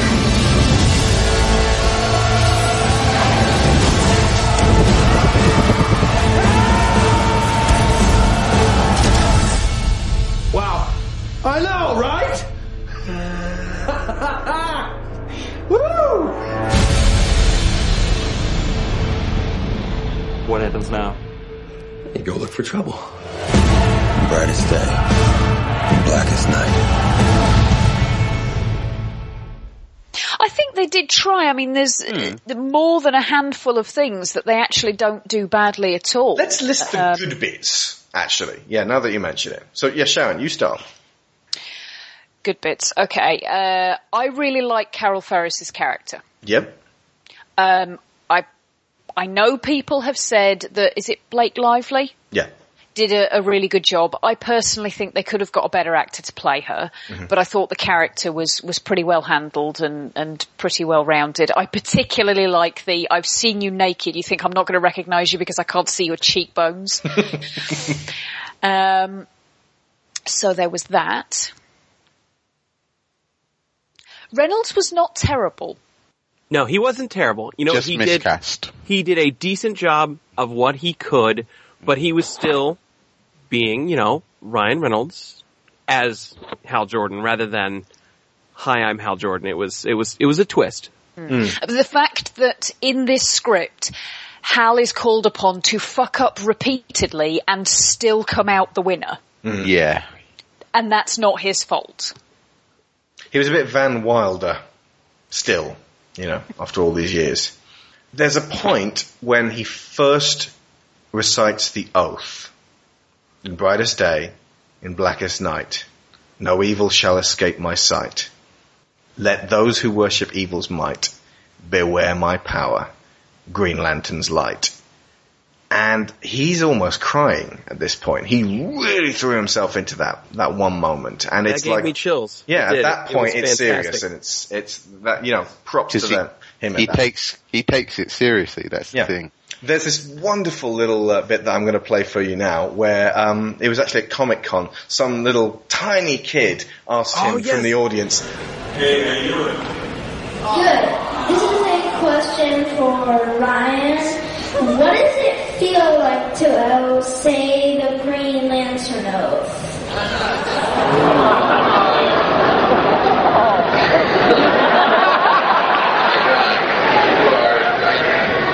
Good. Cheers.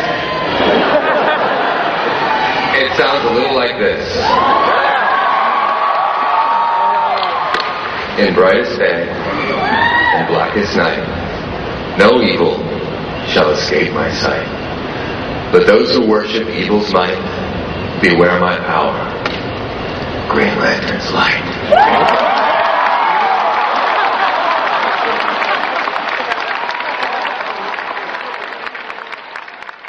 He steals himself and then reads it out with deadly serious conviction, and then holds up his ring, and then the little kid holds up his ring, and it's like this little sort of fist bump across the generations and the spectrum of the Hollywood and consumer. And it's just a lovely moment, and I couldn't help feeling like warm feelings for Reynolds for that. You know, he's a nice guy. And I believe at this point in the pre-production of the film, they were not, you know, whoever the powers that be were not given Ryan permission to actually speak the oath anywhere in public. And this was the first time that he had done so. You may not speak the oath in public. They sound like the Guardians. Only not as wise. We know best, Hal Jordan. Only actual Green Lanterns are allowed to say it. Anyway, other good things about this? Mark Strong.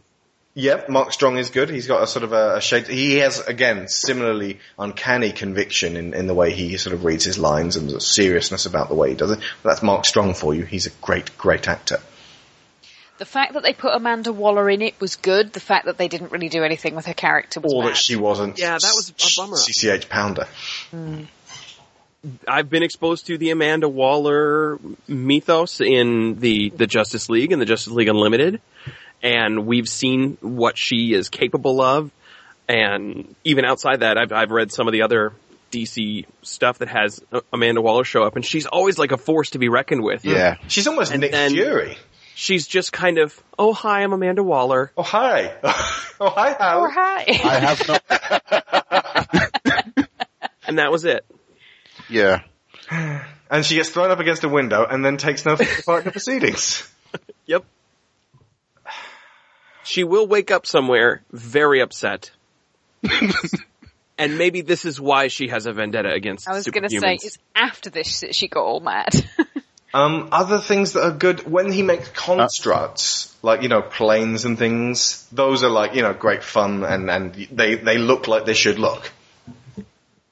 That I wasn't so keen on the racing car helicopter. Oh my god. But everything else is alright. Personally, I like the designs of Tom R.A. and Kilowog. Yeah.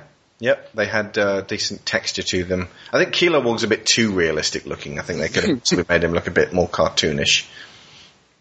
Well, you can't have Kilowog looking friendly, though. Especially not in the live-action style movie. Well, the CG live-action movie. Kilowog is a force to be reckoned with in the Lantern Corps. Kilowog here was played by Michael Clarke Duncan, who, not content with beating the crap out of one man without fear as the Kingpin in Daredevil, is the guy who has to train Hal Jordan. And this was one of the final roles for Michael Clarke Duncan, and he will be sorely missed as a man with incredible presence and voice. I was a big Green Lantern fan, as I was of DC Comics and all the comic books back in the day, so I was pretty familiar with Green Lantern. Kilowog was one of my favorite characters because he was the only one I could recognize with. He was the biggest one. But a lot of people don't know that Kilowog is a very nice and generous person. We're getting close to the point where we can't think of anything good to say about this. I know we are. Again, this is back to Ryan Reynolds. His delivery on several lines is actually memorable and funny. So let's get these pants off and go fly some planes. And when he leaves the woman at the beginning and says, there's water in the tap. There's water in the tap.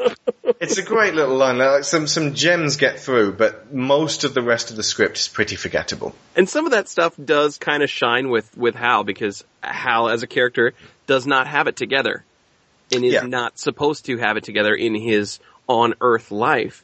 The only thing he's kind of got a good handle on is being Green Lantern. Yeah.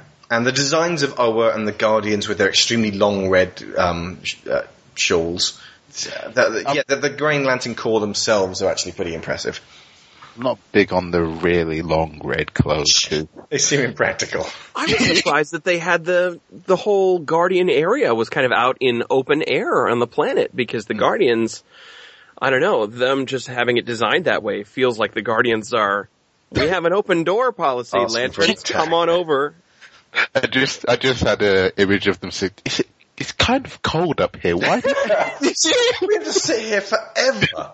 No, see, they don't feel cold. Oh, nice. What? Or any emotion. If that guy's gone, why do we just leave the wreckage of his chair?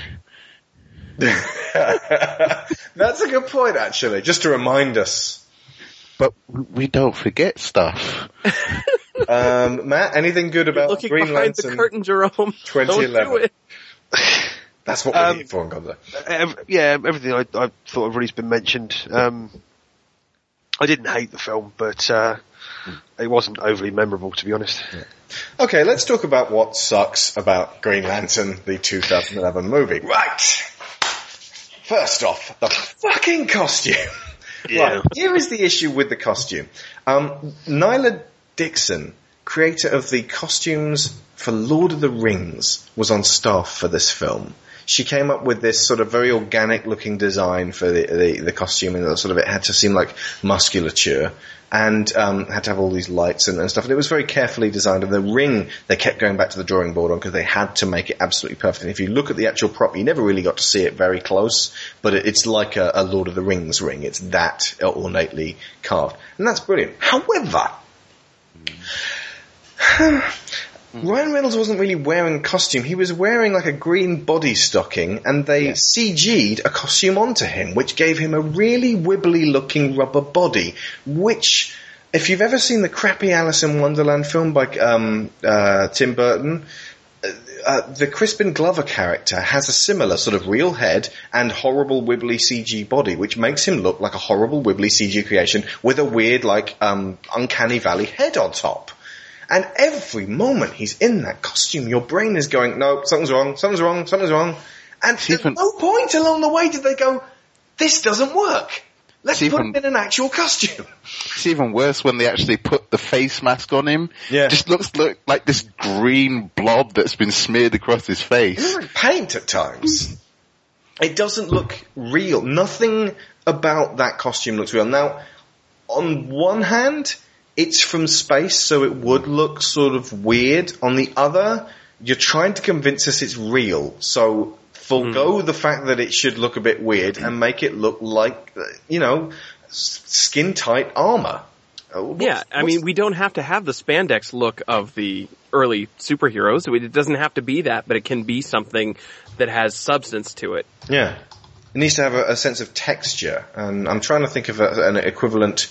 I mean, like the Superman costume for Man of Steel, for example. Absolutely. A lot of people really hate it, but I like the fact that it felt like it was an actual suit.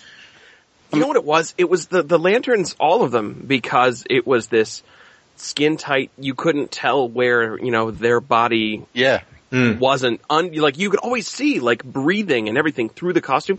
They looked like you could just smack them around and knock them over. They looked weak because they had nothing covering them. I'm going to send you a picture from Injustice, the video game, which I actually think they did a pretty good job on Hal's costume there. It felt like it was an actual, a multi-textured, multi-layered suit, which was nevertheless still, it was actual material. Now, at some point in the mid-period of the comics, they started taking all the folds of material out of the suit, and like all of the black. It was supposed to be just absolute black because it was composed of energy and light, and it wasn't actually supposed to be fabric. And you could say, well, technically it's a construct of the ring, so it's not supposed to look real. But again, you're serving two masters here, the law and the movie-going public, who are used to seeing real people. And every time we see something that's fully CG, our brains say, no, that's not real. You can't fool our brains, and you can't convince that part of our brains it's supposed to... Yeah, I miss the white gloves as well. You can't convince that part of our brains that it's for the greater good. Because that part of our brain will go, no, wrong. That doesn't work. So, I mean, it sounds like we're bitching, but basically, the entire time he's in this costume, he looks wibbly, and there's no other better word to describe him. The other thing is that a hero is defined by his villains. Now, we watched Star Trek Into Darkness the other day, and we're going to do a podcast on that sometime soon. Benedict Cumberbatch in that was absolutely incredible. He dominated the screen. He ate up the camera. He chewed his lines and spoke with memorable venom and vigor. That is something that really sinks in, and you think, Christ, how are the crew of the Enterprise going to defeat this? He seems insurmountable. In Green Lantern, we get a big floaty, floopy cloud thing with a face in it, which never registers as an actual villain. Huge mistake. But even worse than that, we get Hector Hammond. Now, I don't know much about Hector Hammond from the comics, but I like Peter Sarsgaard as an actor, by and large, in things like Garden State. He's a very intense young man, but he's capable of doing hammy performances in things like Skeleton Key, so you got to watch him. And Martin Campbell, director of Casino Royale and GoldenEye and The Mask of Zorro, who's done fantastic movies before, wasn't watching him. And he allowed him to turn in the most pathetic, super hammy, cringeworthy, crawly, boring, tepid, like, get off my screen right now. Hi, Hal. Ever. He's got this great big grotesque deformed melty head. Sharon, what were you saying about it being about nerd versus jock? Because that really did bug me as well. Yeah, he's sort of the brain, and they emphasise that by giving him this big egghead, quite literally. He's a disappointment to his father because he has no self-confidence whatsoever and no ability to put himself out there. And he tries to prove himself by the implementation of his study and his work. It's totally this. Here's the complete opposite of that. Is this big lantern-jawed, no pun intended, blonde, muscly, adored person. I mean, wearing a costume that accentuates his musculature as well. Yeah. Either that or pants. A demigod. You know. Yeah, someone adored by women versus a grotesque... Andy Serkis could have played the same character, but with frightening intensity. Do you know what I mean? As in... oh, yeah. He could have rendered a character that you felt sorry for, but at the same time were terrified of. But Peter Sarsgaard seemed at some point during production to go, oh, fuck this. And just turned in the worst performance ever. I think maybe somebody told him, don't forget, hey, this is a cartoon. Maybe. Because that feels like how he kind of was running it. Yeah, he just tends, especially when he's throwing his powers around, he's just this sort of grinning moron, and it never at any point makes you think, but you never think this guy could really take on Hal Jordan and win. You just think, at what point is Hal Jordan going to trick the really smart guy with a boneheaded, easy trick? Doesn't take long. It was just lazy. Yeah.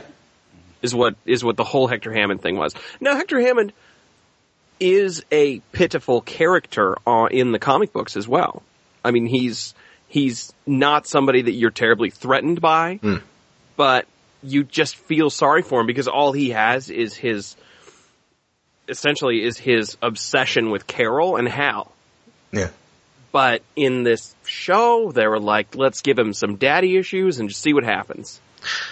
Here's a suggestion that would have been better, and they had all the elements present for this. Make Hector Hammond the red herring bad guy. Still make it a powerful performance, but make him someone that Hal actually dispatches with relative ease in the end. But make it actually a buddy movie with Hal and Sinestro, and the whole time Hal's getting to know him, but he's beginning to wonder that his new partner's starting to drift a little bit too close to the aggressive side of things. And basically, at the end, it's a face-off between the two of them, and Sinestro's like, you've got to come with me. These guys are corrupt, and he needs to completely have conviction and be very serious about what he's saying, to the point where the audience people are like, maybe the Guardians are corrupt. I'd go with him. Someone who you actually think is not only a match for Hal Jordan, but smarter, more experienced, someone of true gravitas. They had him right there, but they saved him for the sequel.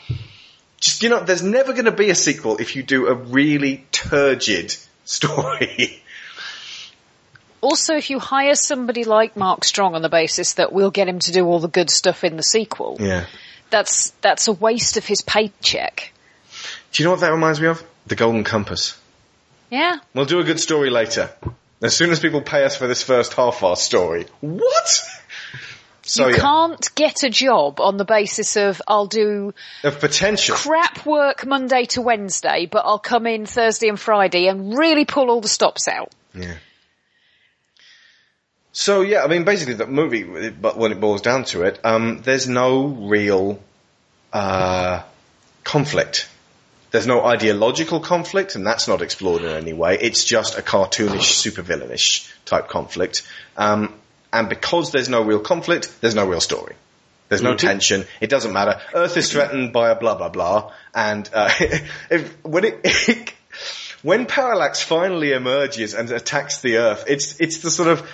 The city is in peril. And, everyone's running away from what is like... Have you seen that episode of South Park where global warming's coming up? Oh, And then that one woman falls down and goes, ah! And it's like, run, one lone woman! You've got to get away from Parallax! And, I half expected her to sort of just flip about on the ground like a kipper and go, blah, blah, blah, blah. And then Hal Jordan, punches him into the sun. Or something like that. The end, the Earth is saved. It's the most perfunctory, just straightforward, hey, you kids like Green Lantern? Type film ever.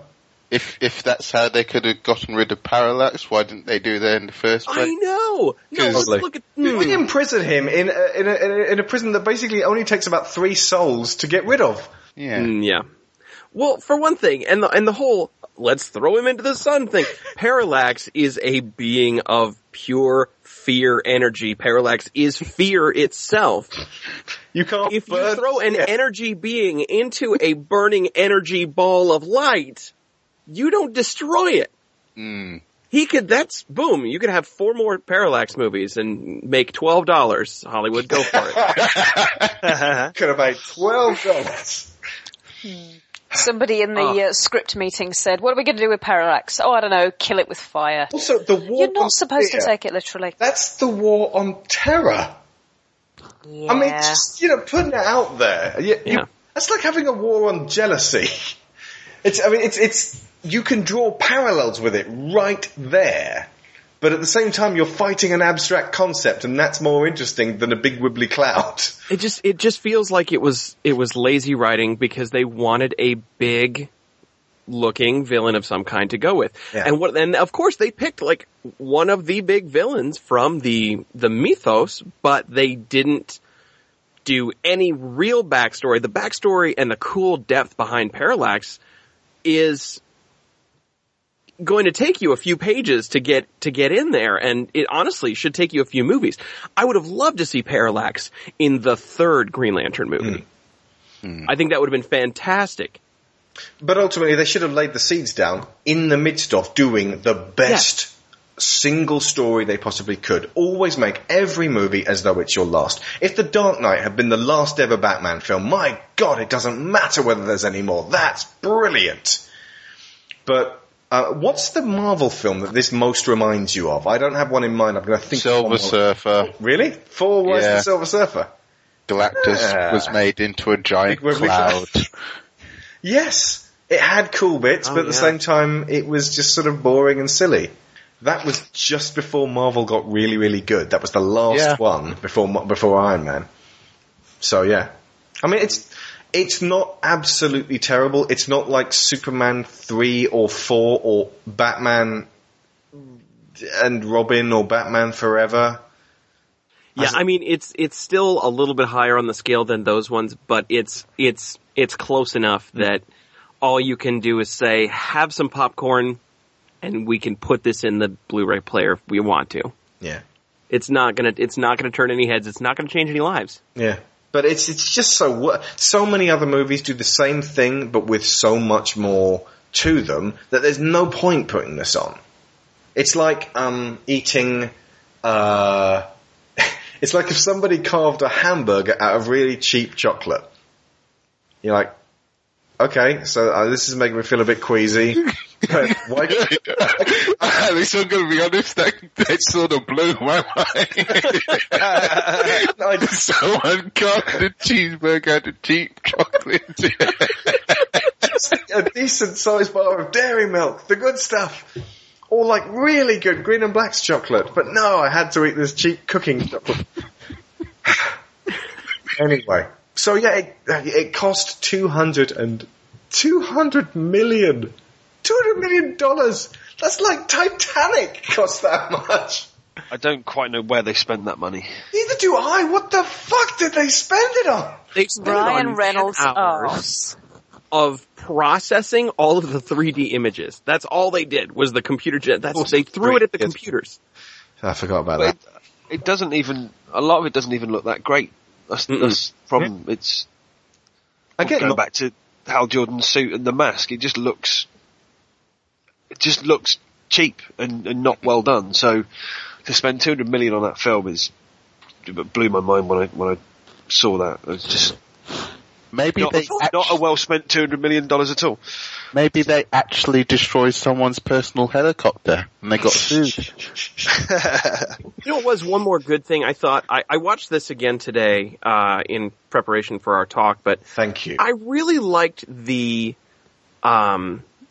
jet fighter sequence in the beginning. It was really fun to watch. Yeah. And maybe they actually crashed that plane. That's what they took.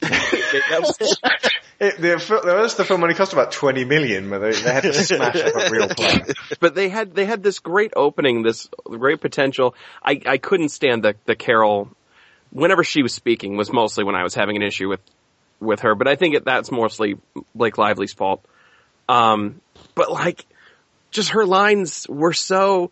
Stand here, deliver line now, which, Hal, this is an important day for us. It was such a letdown. Carol Ferris is such a strong character. Carol Ferris she's human. She's real, and she doesn't have the stupid that was brought to this. I didn't think the character was played in a dumb fashion. I just feel like Carol needed more because there is so much more to Carol. They missed the point of Green Lantern, which is not to keep it focused on Earth and not to keep it focused on Hal's private life, because ultimately there's a whole new load of lore you need to teach people. And you do that really by having a great adventure with great characters, and slowly the lore gets seeped in, rather than having characters turn up and explain shit. Like Toma Ray, voiced by Jeffrey Rush. He's got a lovely voice, and he explains the history of the galaxy and the Guardians of the Galaxy. And Black Pearl. And Black. And it goes on, and you're like, right, okay, at what point am I supposed to say, right, I now know enough of the backstory to continue with this movie? But that's not how you get a world fleshed out. I think they should actually have bitten the bullet and had it set in space. Yeah. Which can be a hard sell. I mean, I understand why they didn't. I would imagine the Guardians of the Galaxy are probably going to spend most of the time on Earth. Oh, that whole film's a risk. Yeah. We can say right now that Guardians of the Galaxy is a very unknown quantity. I mean, someone said that it's more of a risk than Thor. Damn right it's more of a risk than Thor. Up until recently, I hadn't even bloody heard of Guardians of the Galaxy, and I'm a major Marvel fan. I've been into Marvel since I was like 2, and I haven't heard of these guys. So, I mean, basically the only reason people are going to see it is because it's one of the big run-up to the Avengers 2 films. So yeah, I mean, basically they're going to face the same problems that Green Lantern did, and you know what? I think it'll be a better film, because the folks at Marvel seem to have their shit together. So far in Phase 1, they didn't do one duff movie. They were weaker ones among the 6, but even for me, the weakest was Captain America, and other people, don't like Iron Man 2, but those have still got decent strengths over and above Green Lantern. They're decent, well-formed movies. They're not just cheap cooking chocolate carved into the shape of a hamburger. It garnered a dismal 26% on Rotten Tomatoes, but worse still, it cost $200 million to make, taking $219 million, which after marketing makes it a flop. Should we step away from the movie? I'm kind of getting bummed out. That's it. Yeah, that was the last bit on the movie. Now, the problem is that the failure of the movie has a knock-on effect. Yeah. Mm-hmm. Yeah, more on that shortly. Let's move on to the absolute brightest star in this lineup so far. Green Lantern, the animated series. I am receiving an incoming transmission from Oa, Guardian Appa Ali Apsa. Well, after what he did to Ganthet, let it go to voicemail or something. I don't feel like talking to that backstabbing blue munchkin pain in the... Jordan. Yes. Communication with you, 2814, is equally unpleasant. However, the Guardians have need of you. We have deciphered more of the Red Lantern plans you obtained from Shard. The invasion will begin sooner than expected. Atrocitus plans to enter Guardian space using the Lighthouse. The what now? The Lighthouse was created millions of years ago by a lost civilization as a way to travel through the Maelstrom, the asteroid barrier separating the Forgotten Zone from Guardian space. When those ancients vanished, the secret of the Lighthouse was lost, sealing it for countless millennia. Some years ago, a Green Lantern archaeologist named Tavros made the long trek to the frontier in hopes of finding the secret code that would activate the long-dormant lighthouse. Unfortunately, he disappeared without a trace. And you're telling us this why? The Red Lantern Armada is headed full speed for the gate. We believe Atrocitus may already have the code. If his Armada crosses the Maelstrom into Owen space, they will destroy everything in their path. Your job, Green Lanterns, is to get to the lighthouse first and destroy it by any means necessary. In 2012, less than a year after the movie emerged, godfather of the DC animated universe, Bruce Timm, producer, artist and showrunner on Batman, Superman, Batman Beyond and the Justice League animated series, in conjunction with Giancarlo Volpe, veteran of King of the Hill and Avatar: The Last Airbender, created Green Lantern the animated series. On casual inspection, fans of the above shows might find themselves rejecting it out of hand. I did. It has a 3D CG animation style resplendent of the Clone Wars, Transformers Prime, the Nickelodeon Teenage Mutant Ninja Turtles, and Beware the Batman. There is a stigma, particularly among 30-somethings, that cell animation is the genuine article, and three-dimensional CG is a somewhat faddy new pretender. Same as the notion that practical effects in movies are obviously better than CG.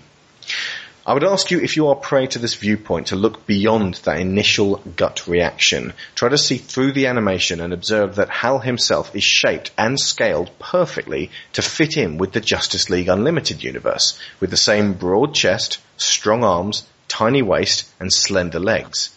Then we're just getting his adventures with a different style of animation, and one that in fact brings his story to life in a vibrant and exciting way that at times is even more detailed, nuanced, and emotionally powerful than any of the classic animated series that I mentioned above. Bruce Lowry of Variety said it better than I, that this sleek, bold, stylized world actually most closely resembles that of The Incredibles. Now, if that isn't enough, consider this. In setting the bulk of the 26 episodes in deep space, Tim and co. cleverly avoid the uncanny valley effect of having to replicate Earth and its people time and again. The focus is on a small group of misfits, none of whom get along swimmingly on initial meeting, all of whom grow closer over time. Hal travels into an unknown corner of the universe with Green Lantern Kilowog in a test model spacecraft, the Interceptor, with an onboard AI that frightens the Guardians because of its proclivity for curiosity and capacity to learn. Hal and Kilowog capture a rogue Red Lantern who has already begun to show signs of great internal conflict, and their first order of business is to prevent a massive invasion from the Red Lantern fleet of their planet Oa. Oa, as I said, is the Citadel, with its intermingled species from many worlds, all trying to get along for a common cause. The Guardians are the Council, Hal is Shepard, Kilowog is Rex, the computer Aya is Edie, Red Lantern Razor is Anakin Skywalker, but this time done right. Yeah. They are lost in their damaged Normandy-style spacecraft, too far out to be retrieved, and with repair taking time and resources they may not have. Aya, please estimate time for repairs. Calculating. Ultra warp ready in 9.2... 9 minutes, no problem. 9.21 months. Okay. Can we form a construct and replace the defective part for the ride home? The construct would have to be an exact copy of the ultra warp coil mechanism and its 56 moving parts to within a 0.8162 micron tolerance. Can either of you do that? I make hammers. The race is then on to get back home and prepare the planet for invasion, stopping off at planet after planet and having to make difficult moral decisions with the people they meet. And that's just the first half of the season. I do not mince words. I know my audience and your impeccable taste. Engage with this and you will find a show you love. You'll also find a show that was cancelled after its epic, heart-wrenching conclusion. This was due to the toys from the shitty movie, then released 2 years prior, not selling enough. There were no animated series toy lines, although once you see it, you may wish there were, if only because they would have sold well. And they would have looked just like what this show has on the screen. Totally. It'd have been perfect. This, like Firefly, will become something you lament the short life of, but remain thankful that you got to witness it in its short, marvelously creative lifespan. If I'm entirely honest, the starting point for any of you guys would be nowhere near the live-action movie or even the comics. They just can't sum up the best that this concept can reach in short enough order to win you guys over. My suggestion would be that you abandon the idea of Green Lantern being a caped superhero like Superman. Forget about the Earth and instead embrace Hal Jordan as DC's Commander Shepard, exploring the vast reaches of space. Watch the first half of Green Lantern the Animated Series. It is available in 2 DVD sets in Region 1, and those 13 episodes will, in exactly the same way as Avatar, win you over very soon with likeable, engaging characters and stories that don't go the way you'd expect.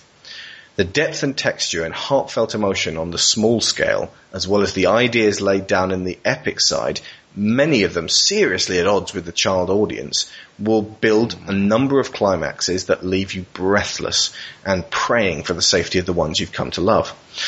The finale left me and Sharon in a similar state to the closeout of both Mass Effect and Avatar.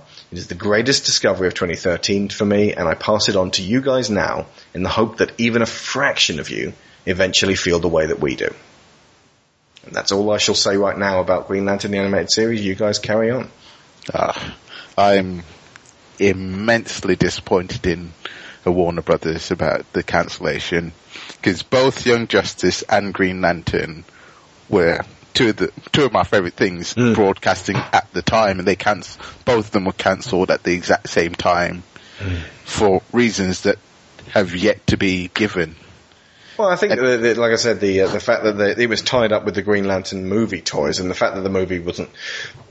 If the movie had done well and been getting a sequel, this would have been kind of a bridge series that kept the interest going and the toys being bought before Green Lantern 2 came out in 2013.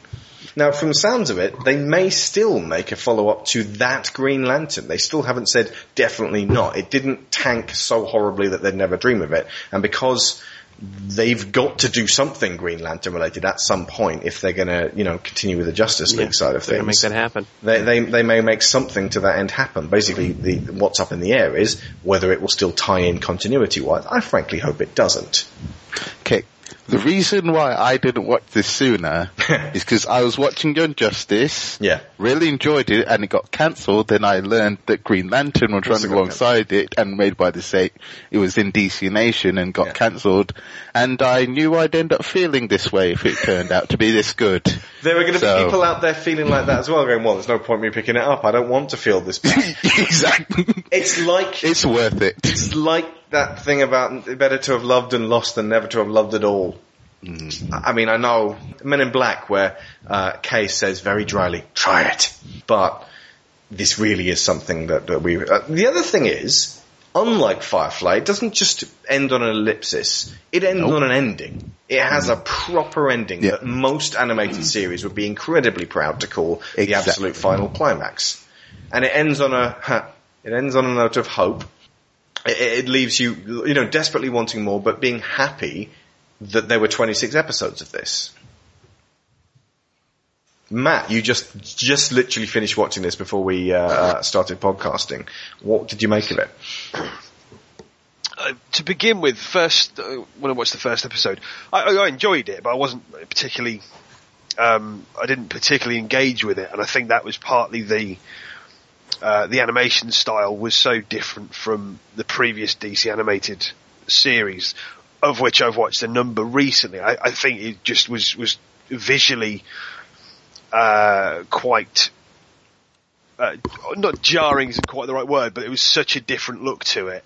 And Kilowog looks, he's been redesigned to a certain extent. It's a very different look, and I think that was partly why. But a couple of episodes in, and I got used to that.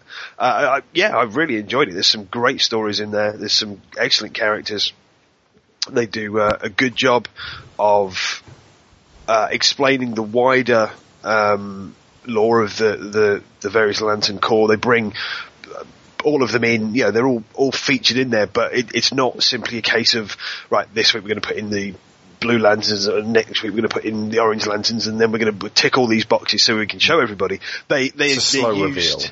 It's not just done, boom, boom, boom, boom, let's stick all these in and tick all the boxes. It's done, everything's got a narrative reason behind it, and it all comes together, it's set up in one episode, and then 3 or 4 episodes later that kind of comes back in along with something for a couple more episodes before that, and it's a really well plotted series. The backstory behind it is, I say, it's not just completely laid out like the movie. Basically goes, right, here you go, have some lore, boom, and it just puts it straight in front of you and goes, this is everything about the Green Lantern lore, here you are, digest this, and here's a whirly cloud to look at while you're doing it. It doesn't do that. It goes, right, this is the lore, but it gives you some of it, but it doesn't just go, right, this is everything. It goes, right, this is this, and this is this, and this, and it gives you a bit of room to have a think about it, and sort of, use your imagination a little bit without bombarding you with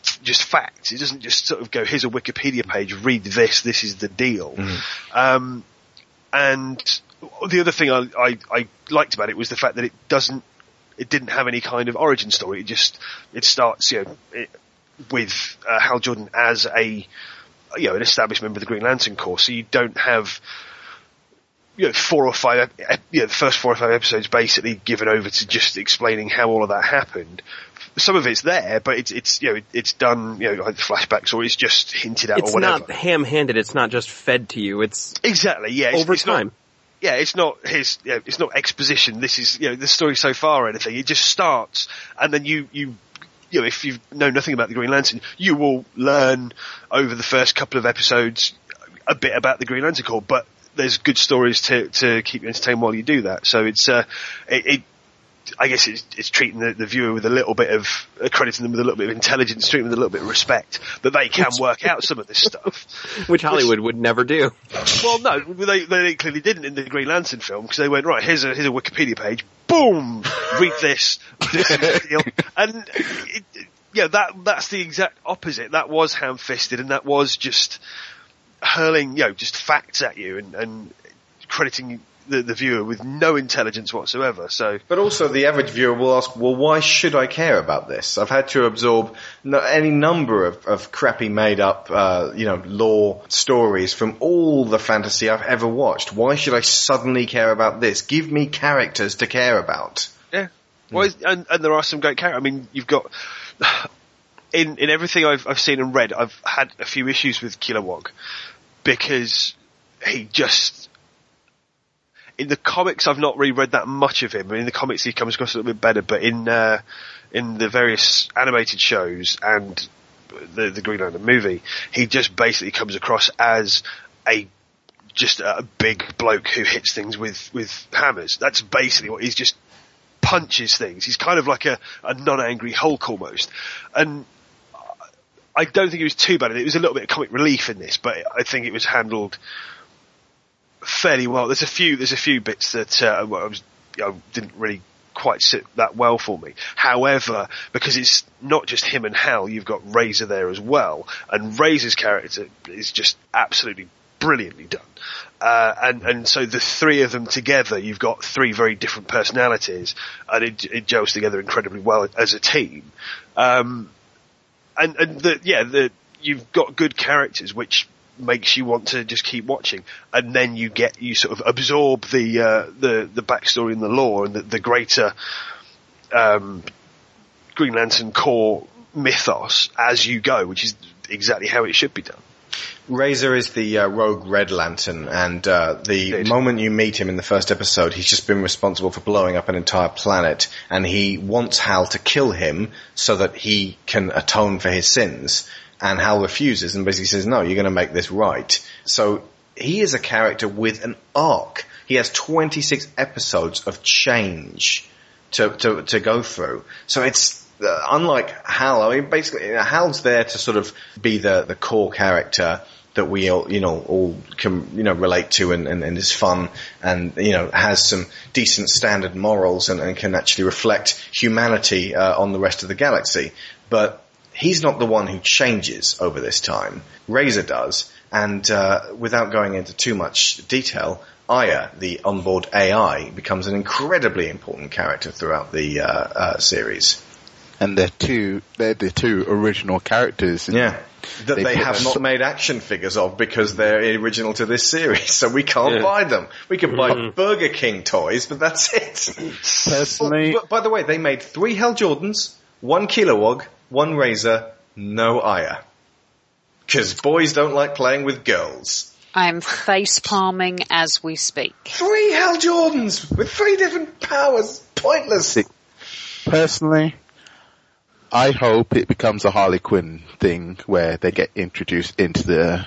Oh, how sweet would that be? Exactly.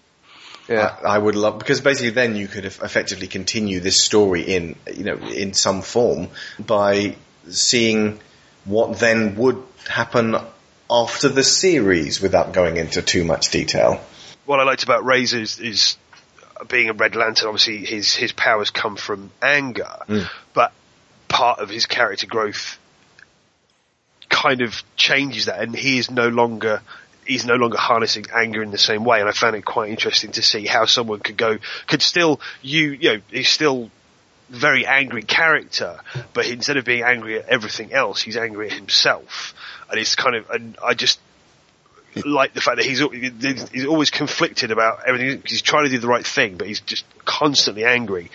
And so, initially, it kind of looked like he was just basically going, rah, and smash things with a big red hammer, as opposed to Kilowog going, rah, and hitting things with a big green hammer. And I like the fact that they started getting away with that very quickly, and having his his inner character, the person he would have been had he not had the events not happened to him that they did to turn him so angry. That character starts to come through. I found it fascinating that you can have two seemingly opposing forces, the Red Lanterns and the Green Lanterns, who are basically enemies a lot of the time, working together, but still still doing things their own way. I thought it was very interesting, because you could have easily just had Tomar Ray or Kamatui or whoever as a third Green Lantern. They could have easily done that, and I'm really glad they didn't. Rather pointedly, at the beginning, his constructs are all sort of very chaotic and they're just sort of almost formless, and he's hitting people with raw emotion. They become more formed as he develops as a character. While we're talking about this, I'm noticing some pretty cool parallels to Prince Zuko. If you look at Zuko at the beginning and look at Raisin in the beginning, they are very similar people. While I don't think it's a spoiler to say that there is a character arc, I will say, without spoiling anything further, say that it's the internal struggle that really makes you interested in those two characters. Both of them are the two that develop the most over their respective series. Interestingly, Aya is voiced by Grey DeLisle. I was right. Azula. Who voiced Azula, the sister of Zuko in Avatar. Kevin Michael Richardson voices Kilowog. I immediately loved the representation of his character in this, I think possibly just because of having watched Emerald Knights, seeing his origin and where he basically started out as this green new recruit being bullied by his drill sergeant, who showed him by the end of that particular story that it is very important to be able to maintain a certain amount of stern authority over the troops. It showed that there is actually a sensitive side to Kilowog, and he doesn't just smash things with Hera. I'd actually call him more like Ben Grimm, the Thing. But yeah, Kilowog has a cool fatherly quality to him. He's got a very protective nature, and as much as and when you read in the comic books or anything like that, you see him interacting with the rookies, or even a little bit in Emerald Knights. Hoosers. That you see his interest is to train them so that they can be the best they can be, so that he doesn't have to lose them. Engine room's this way. This way. That's the main power line. As if you know how a cargo ship works. It's not some Red Lantern death ride made out of lead foil and scrap wire. And stay in front of me. How's that phony ring holding up? Without a Red Lantern battery, eventually its charge will die. Sooner the better. But for now, as long as I feel rage, it's as strong as yours.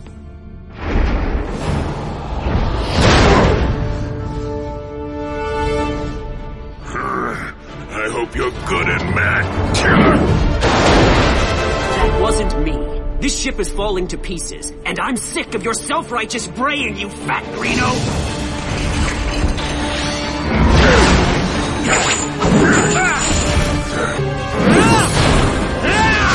Can't stop that now, or I'm turning the ship right around. Isn't that exactly what we're trying to do? Try something like that again, and I'm blowing my ring charge on you. He's Chewie in this as well. A little bit, yeah. Because basically Hal is very Han Solo the whole way through.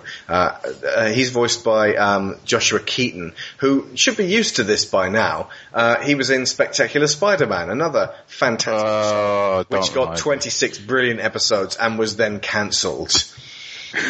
See Patterson people? Yeah, basically whatever Joshua Keaton's in next, enjoy it while it lasts. It's gonna be great, but it'll only be 26 episodes long, and then they'll cancel it. Also, the fact that Carol Ferris in this, that's Hal's main squeeze, who he leaves back on Earth the whole time, and who somehow, by some means, manages to get out into space, so we won't tell you how, is voiced by Jennifer Hale. Yay! Commander Shepard to about 25% of the Mass Effect players out there. That certainly gives you more of a Mass Effect-y feel to the whole thing. And she wrestles with some pretty hefty concepts, actually, because Star Sapphires deal chiefly with the subject of love. They are, I think, Sharon, were you talking about this on your show? They're abusing briefly, yes, love, and they're twisting it into something it actually isn't. That's right. Yeah, they kind of distort it, and it's almost like this was one of the things I was going to mention about the animated series, and what blew me away about it repeatedly. And that episode is a great example of it. They would set something up that kind of seemed to be fulfilling stereotypes that you would traditionally associate with comic books and, tropes that have been, done to death. And, the idea that you've got this pack of female lanterns who all wear, they call it violet, but it's pink. And, they were joking about that too.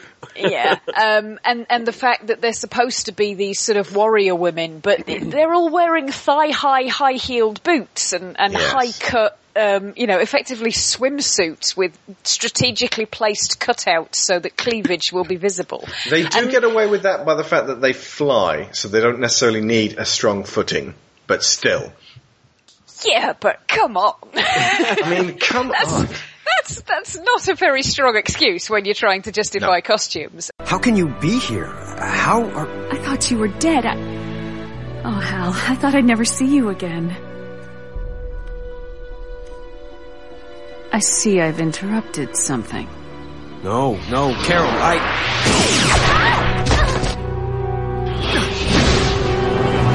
All this time I thought you were dead. Well, now you're gonna wish you were dead. You've got it all wrong, baby. She's just a friend. Don't worry, sister. I won't forget your part in this. You're suffering delirium from the transformation. We Star Sapphires are beings of love. Carol, stop. I don't know how you got here or into that outfit, which you look great in, by the way, but... Oh, I do. Because your little tramp here is in the same outfit. You've got to shake this off. Whatever they've done to you... What they did is give me power. You let me think you were dead. And all the while, it was just party time for old Hal, wasn't it? Although interestingly, animation style-wise, some of the reasons I don't usually like CG is because when people's feet pace across the floor, there never seems to be any sense of weight to them. They sort of glide and do a walking motion. Because so many characters in this levitate so often, that is avoided. I never really felt sort of that they had that sort of Muppety ragdoll feeling, which Clone Wars I definitely got all the time. I mean, it is there, but as you say, because so many of them are lanterns, it's just inherently far reduced because they're so often floating. So Alex can probably answer this one. How come they can just fly around in space and not need air? Oh, that's part of the ring. Oh, really? Okay, so ring. It's an automated system. Oh, right. It has an inherent protection system that it does. There's almost like a Spidey sense kind of a thing that happens as well, as a ring can usually alert you if there's some danger inherent. Yeah. But it will, all the rings allow flight and, translation. And translation and essentially atmosphere. So and clothes. Wherever you are, and coverage, yes, it's very important. If you want it. If you want it. Ultra has psychic powers, but better than Kyle's. The ring can do whatever it needs to do, especially, over the years it tends to do more and more. Well, isn't there there's one episode where their I know exactly. Rings are running out of charge, and so they're faced with a very real danger of running out of oxygen on a methane-rich planet. Because if their ring runs out of power, then the green shield around them or red shield or whatever will disappear, and then they're stuffed. And as Hal and Kilowog's power runs out, they then can't understand each other. So they have to depend on Razor to keep them alive, and they're sort of running around the place with him, sort of keeping them in a bubble. And that's a great kind of buddy movie type episode with some great little comedy moments.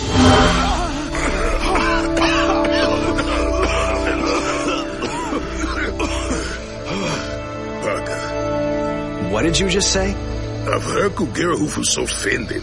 Your rings have no power. Your translators are offline. Then how come I can understand you? Perfect Gidex Silvervu. The same reason you're still breathing, but I don't have much power left either, so I suggest we find a way inside that dome.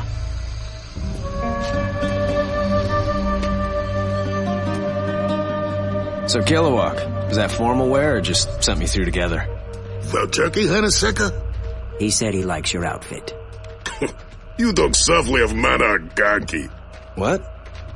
He likes yours too. That's our ticket inside. When it passes us, we need to slip under the last vehicle. Kaz. The car power and Nalek parfum vayo okuteki. I suppose Fashion Plate here has a better idea. He says that's our ticket inside. When it passes us, we need to slip under the last vehicle. Oh, okay. Good plan. And it's really funny as well. One thing I haven't mentioned, it's really emotional, but it's really funny. It's in the same way as Avatar will really make you laugh. There's a lot of really neat scripted moments which just so that they banter back and forth. The bit that got me with that one was where Kilowog's rattling on in something that you don't understand any of, and then he says Pooza, and it's like, yep, we know what that means. I've also got Larfleeze down here as a character. Like I said, he's this Gollum type character. He's only in this one episode where they come across the Orange Lantern and Hal suddenly gets gripped by the desire to get hold of it. When he thanks them, he goes to get them a gift. He goes through his treasure box and he's rifling through it, and he's sort of going, no, can't find anything small enough. And then he stops and turns and looks at them, and then he picks one of the flies that flies around his head all the time because he's disgusting, and sort of offers it to them in a kind of, maybe? And then he goes, no, I give you my thanks. And it's like, that is literally all he can give. And he is gripped by selfishness you cannot possibly believe. And it's so pitiful to watch him during that bit. Yeah. I immediately thought Gollum. I mean, it refers to the Orange Lantern as his shiny, which is obviously very, basically his precious. And the way he curls up around it, and he's almost sort of cooing to it, crooning to it, and very, very Gollum. I think that was very deliberately a Gollum-like appearance. Yeah, the way it was animated was deliberately done that way. Yeah, and I'm presuming that the reason that he is the only Orange Lantern, effectively, is because he won't allow any of the other rings to leave. Yeah. More specifically, won't allow you. All the Orange Lanterns killed each other for possession of the Orange Lantern battery. Now, because that's really his he's millions of years old. Really? And if you look up his Wikipedia page, you see how bad his life got to where he got. The Lansons gave to Larfleeze unnatural long life. There in the darkness of his cave, it consumed him.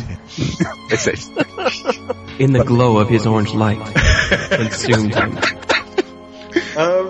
Look up Agent Orange. I mean, he's a very... Larfleeze entertains me.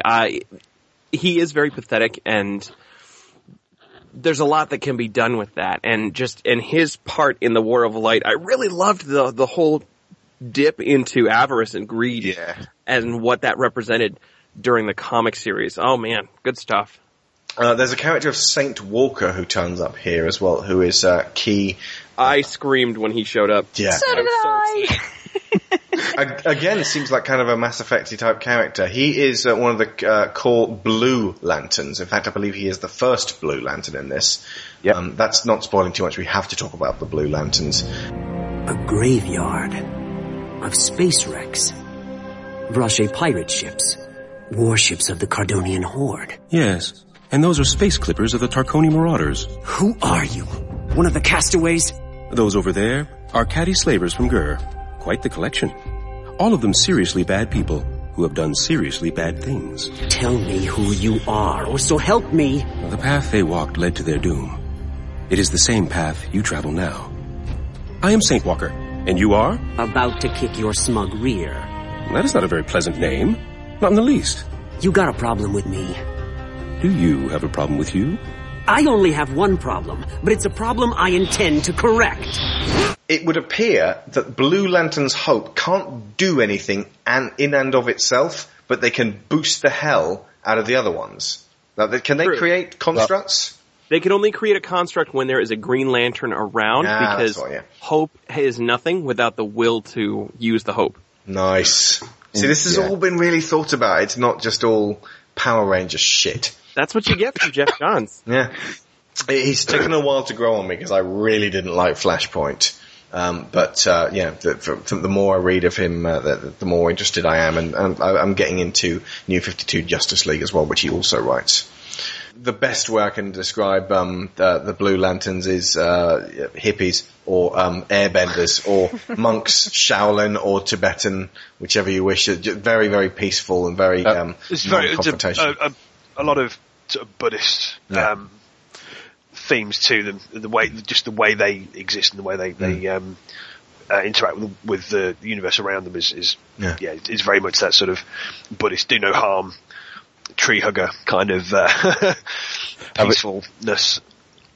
I mean, the first time you're introduced to him, you get that very much like floats on the clouds sort of thing. He's weightless. He did. Gosh. Yeah, very much like Aang. Yeah. It looked, when that first confrontation that Razor had with him, it was like watching Uma Thurman try to hit Pai Mei in Kill Bill 2. Yes. Mm-hmm. My favorite Blue Lantern is probably my wife, because she is that like embodiment of hope in our home. Like, her thing is, it'll be fine. That's her like outlook on everything is, it'll work out and it'll be cool. And she's really good at kind of affecting me, who is the Green Lantern of the home, who's like, let's go do this. And she can really direct my let's go do this energy in a positive light rather than, because I'll sit around and worry about stuff if she lets me. But eventually, if she ever sucks it up and goes for it, we're gonna have similar tattoos. I already have a Green Lantern emblem on my shoulder. Oh man. She really wants to get a little blue, just a very tiny Blue Lantern emblem in the middle of the word hope. She wants to replace the O with the emblem. That sounds awesome. One of the episodes that blew me away was called Steam Lantern. Oh yeah.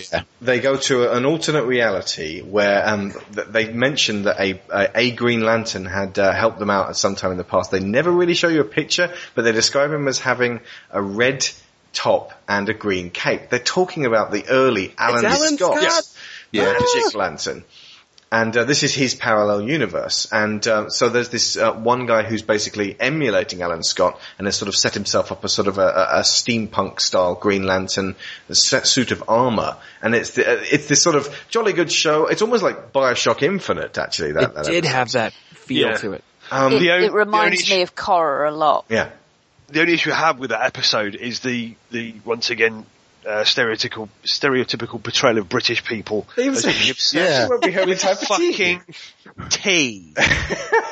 Yes, we like tea, but we don't constantly bang on about Americans and coffee. It's like, as a nation, it's a bit, we like tea, but it's not the be all and end. It's not a case of, universe ending thing has just been narrowly avoided. I must have a cuppa now to recuperate.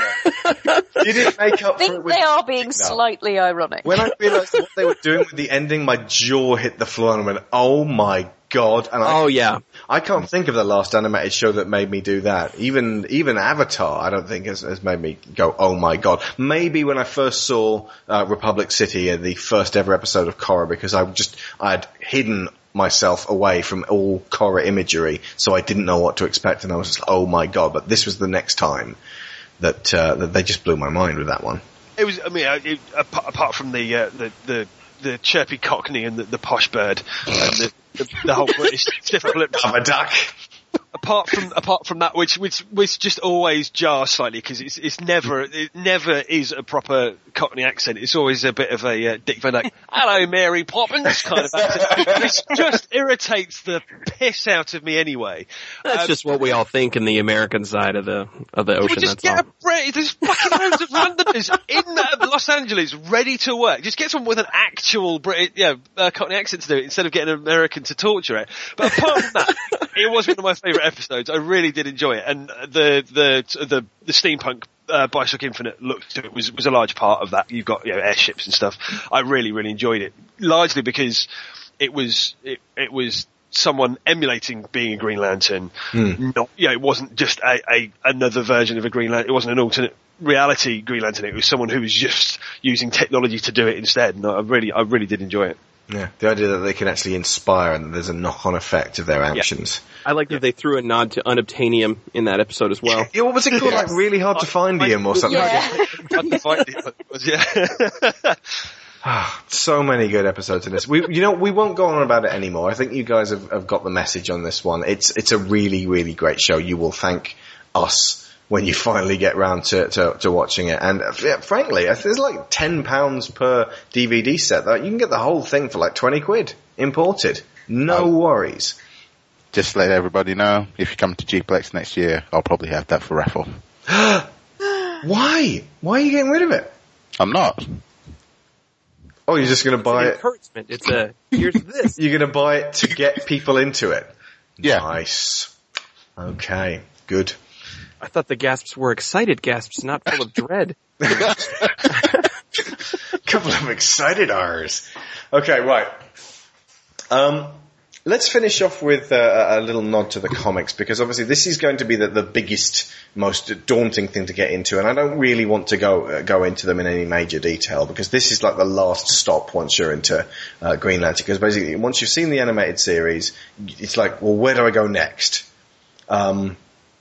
So I've got 4 books down here. We don't have to talk about them in any particular detail. I can only really allow 10 minutes or so for this. But I've got Rebirth, The Sinestro Corps War, Blackest Night, and Brightest Day. Which of those would really be the next place to go after you finish watching the animated series? If you finish watching the animated series, I think the next place to go would be...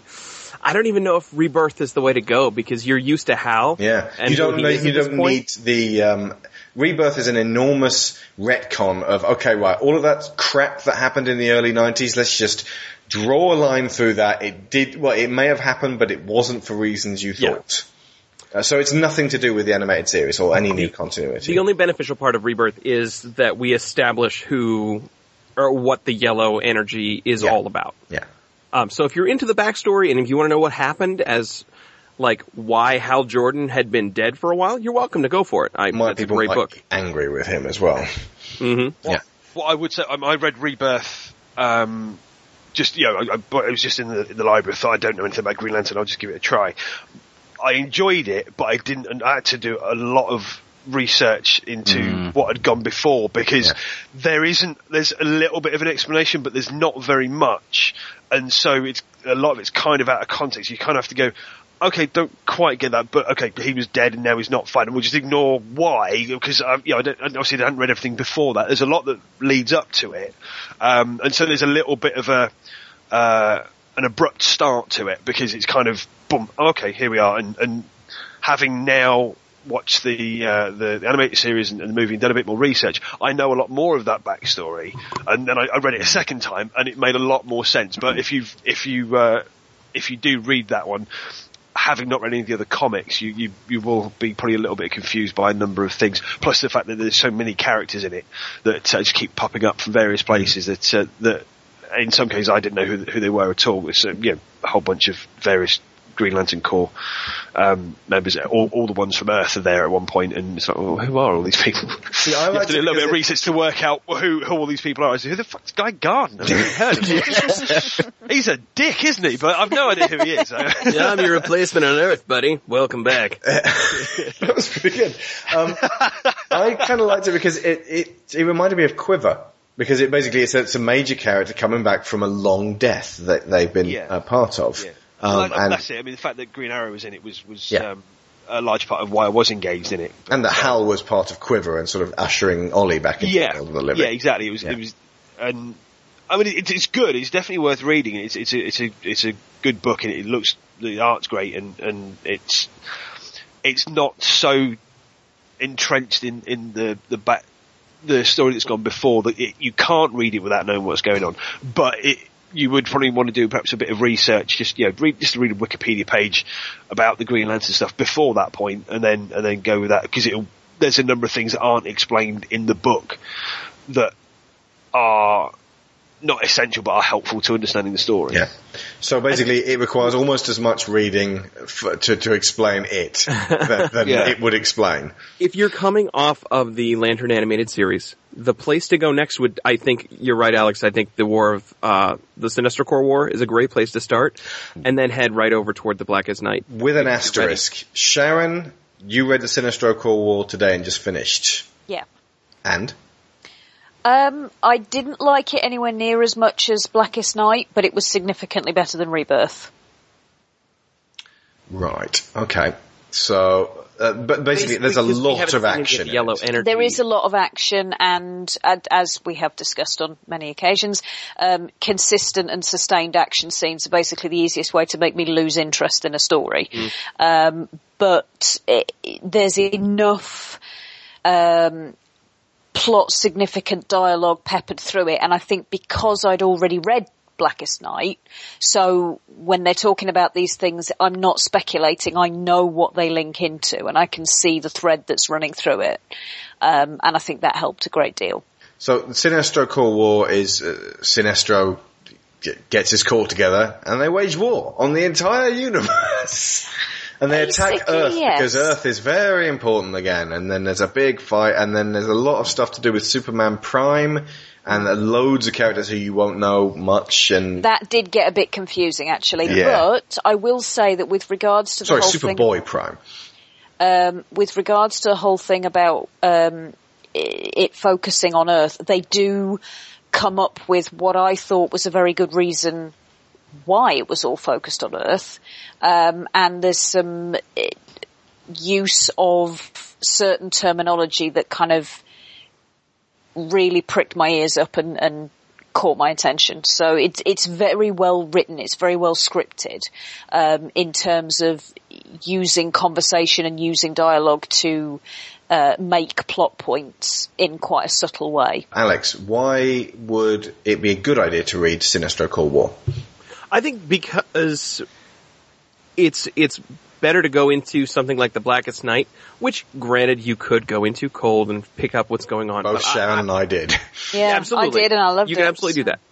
I like the idea of seeing a little bit more of the yellow power, because we've really only seen in the animated series. We haven't seen any yellow, have we? No, Sinestro is in there, but he was not so much an afterthought, but they weren't even going to include him in the main series, but he's voiced by Ron Perlman, and it's a really great tense episode that I was like, I don't even know what's going on. Not in a kind of like confusing way, but it was some very careful, very clever thriller pieces being laid down. It felt like The Thing at one point, in a good way. It really did. Yeah, it did. Yeah, the paranoia side of things. Yeah. But we didn't get really any exposure into what the yellow energy is about in there. We saw the yellow crystals from the series, but the Sinestro Corps War can give you an idea of what's happening there and kind of where Sinestro goes with it, because you get all kinds of motivation from him in that one. But if you want to just dive in to the comics, I gotta say Blackest Night's the way to go. Yeah. Yeah, like I said, it certainly worked for Sharon and I.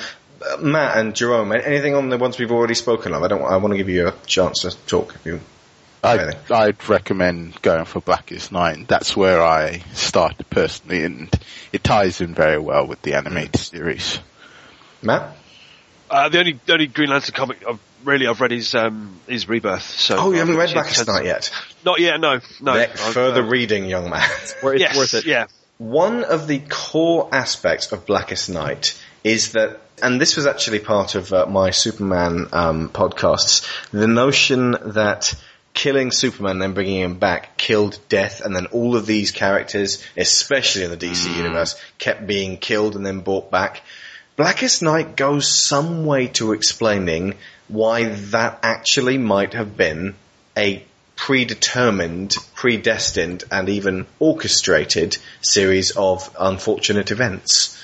Yeah. I'm not really going to go into it much more than that, but when I first started reading it, especially having read Identity Crisis and loved the characters introduced there, I thought, what is going on here? Because they introduce characters that you love as horrible wraith-like black zombies, the Black Lanterns, and they are resurrected superheroes, and it's not just that they're like sort of mindless zombies. But just like in the horrible to read Marvel zombies, they're sort of cackling, hate-filled versions of the characters you love.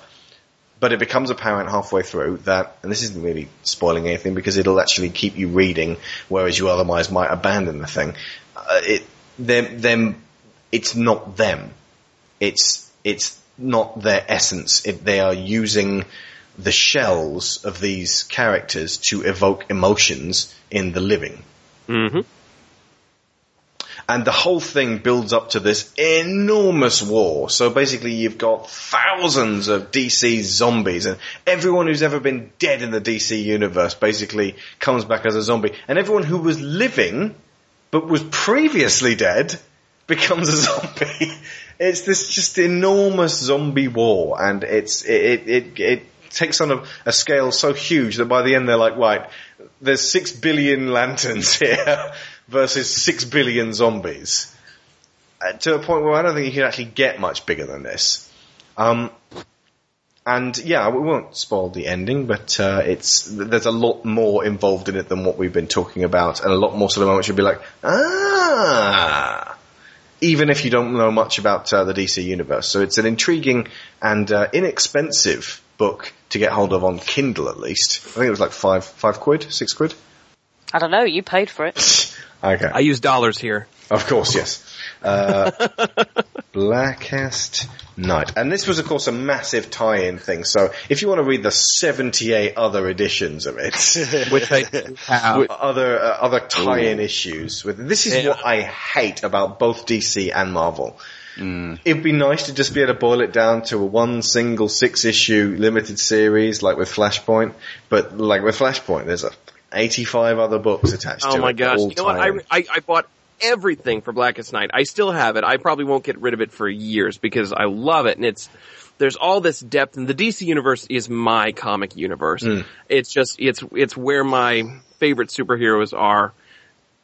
But the Flashpoint one, it just didn't do it for me. I was collecting all of those as well. It was when I was still really into comics. But man, there was all this extra stuff that just felt like pasted on because they could put it in there. But with Blackest Night, I felt more connected to the external stuff for some reason. I'm not sure why. I think it might have just been because... It could just be the fact that you have a Green Lantern symbol tattooed on your arm and not a Flash symbol. Something to do with it. It's £6.87 for the Kindle edition of Blackest Night, and it's not going to be too much to buy them on Comixology if that is your preferred method. Or the paperback is £12.15. Alex, I kind of want to give you a final note on why you love Green Lantern, because you made yourself a Green Lantern car. I did, and I've been scouring for a picture of that to share with you guys. I can't find one anywhere. How about your tattoo? Can you send us one of them? I can do that. Just use your iPhone right now. Tattoo. I absolutely am going to do that. Photograph yourself and send it on. And just explain to the people at home why this resonates so much with you, why you would adorn your body with it in a way that I've been considering getting the earth, fire, water, air symbols from Avatar put on my wrist. Fun. My next one is going to be a Star Wars tattoo, but the Green Lantern... because I can't get a good angle on this one. Wife! You just came home. Honey! Photograph me! I need a picture! Notice he starts out, wife! And then as you realize you can probably hear him now, he's, honey! No, the wife thing makes her laugh. Either that or makes her ignore me. So, I will talk first and then I'll send a picture. The main thing I love about the Green Lantern is the idea of spreading light throughout the galaxy, and ideally that light in this universe is about peace and justice and right against the darkness of what's wrong in there. Sometimes the light is just lasers taking down bad guys, but that's like peace and justice. It's rich and it's deep, and I mentioned, and we mentioned earlier that it's this good mix of Star Wars sci-fi fun with like enough backstory that feels like Lord of the Rings. And I don't know, the depth is there that it grabs me, and it just held on to me so well. And it wasn't even because, I found Green Lantern and just went for it. It was an accident how I got into it. I just like superheroes, and one of my friends was into racing stripes on his car, and so we were trying to put some stripes on my car, and it happened to be green at the time, so I was like, Green Lantern's a superhero. Let's do Green Lantern. And then I started reading the comics, and then it was more of a connection there, and eventually got the tattoo as well, which if I can find actually, you know what, I might even just have a picture on my computer saved. I got the blacklight ink done on there too, so nice. It glows under blacklight, and it makes me happy. Oh my god. I'm gonna need to ride in this car at some point in my life. The car is long gone. It was a Ford Taurus. I'm looking at, I just Googled Green Lantern car. I put Ford Taurus Green Lantern. Oh my gosh, that's my car. I was just about to say, what are the odds that this is your car and somebody just posted Where did you find that? I typed in Ford Taurus Green Lantern. There can't be that many of them. That's fantastic and a little creepy. Could someone put the link back in the chat box, please? Because I can't see it. Just Google Green Lantern Ford Taurus. There's only one in the world, and it was Alex's. I don't know how to round this one up. I think that'll do. We are done now, folks. That'll do, Kilowog. That'll do, Kilowog. Wait a minute. If anything, you're Chewy. Okay. Watch the animated series. Yeah, watch the animated series, and then after that, maybe Blackest Night's the next way to go, and then come back to the forum and confer, because there are a few people on the forum who have mentioned this, but so few that when I first started watching it, it was like no one had ever recommended it to me, and I know a couple of people did mention that it was good, and I'm so sorry that I didn't pay attention to you guys, and you were there first. But I'm saying it now on this podcast. No, I had ignored it originally because I thought it was going to be too I was the much one of who a got kid you show. into this. You put Green Lantern on your body, and you still wouldn't watch the show. In my defense, I put the tattoo on my body before I saw the Ryan Reynolds movie. True. And you're like, and then you went, oh my god, what have I done? Cut to shot of Alex in the shower crying and scrubbing and scrubbing. It won't come off. Yeah, season 1, part 1 will set you back a whopping £11 to import if you just import it from the Amazon sellers. And season 1, part 2, about the same. You can also get hold of the Green Lantern, the animated series, by Frederick Reedman, the incredible theme tune. And the whole score, which is actually in 2 parts. You can get that on iTunes or Amazon as well. And there we shall leave you.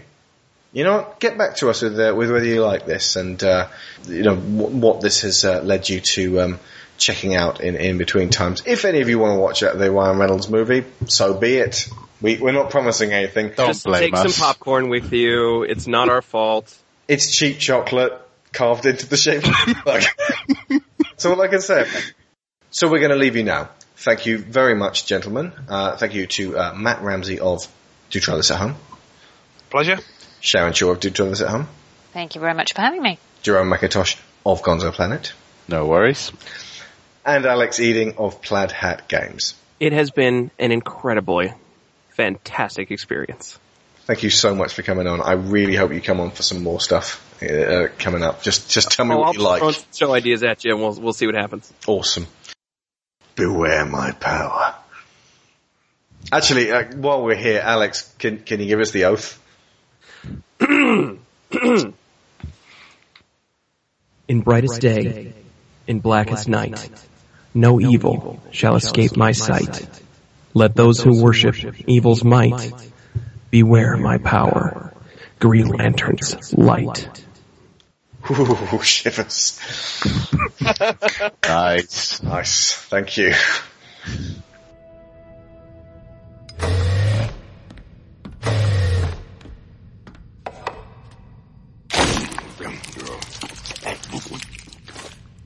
You were foolishly brave today.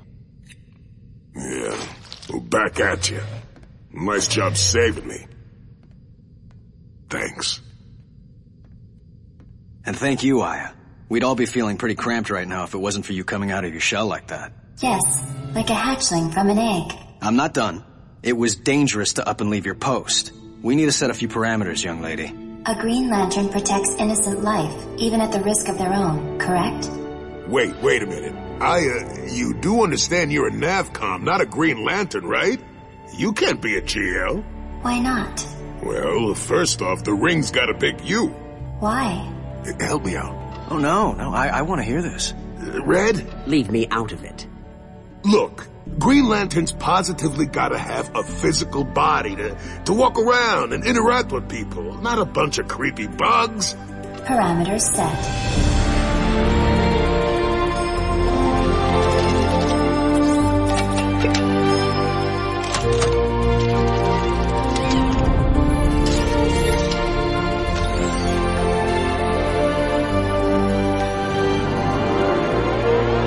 A body like this? But maybe you could say the Superman animated series was slightly different. Yeah, they are. Just gotta remember, since they've done the new 52, certain things have changed for them. True. Wonder Woman has pants now. Yeah. Like, that's a thing. Yeah. But it depends on what action figure you buy. Sometimes she is panted, sometimes she is not. Depends what you do with the action figure after you get it. Some of them are really nice, but I don't think I'd shag an action figure. I'm glad you made that clear. Please tell me you were recording that. I was. Alright, good. Okay, I'm going to send you a little image here, and even though we don't get action figures exactly, these are awesome. I think it would be better, rather than to throw the baby out with the bathwater and say no more Reynolds in any DC movies ever, or to cast him as the Flash, who, by the way, Chris Pine is my number one casting for either Barry Allen or Wally West. They're going to have it's more fun, but he's got that twinkle in his eye. He could make the fun hero that we want to see there. More on that in our Flash dedicated episode. Where could we put Carl Urban? We want him in there somewhere, but where? Where's yeah. As long as he's in there somewhere, we just need to think who. You know what? He could make a really kickin' Aquaman. He could, yeah. He's, basically playing Eomer. Yeah. What business does an elf, a man, and a dwarf have in the Riddermark? Bottom of the sea. Speak quickly. Okay, quick question. What business does a bat have at the bottom of the sea?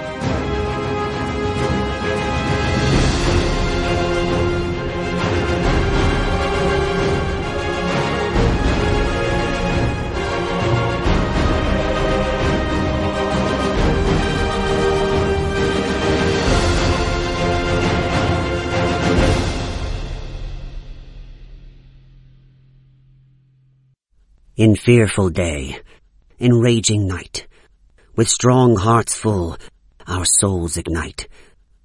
when all seems lost in the war of light, look to the stars, for hope burns bright.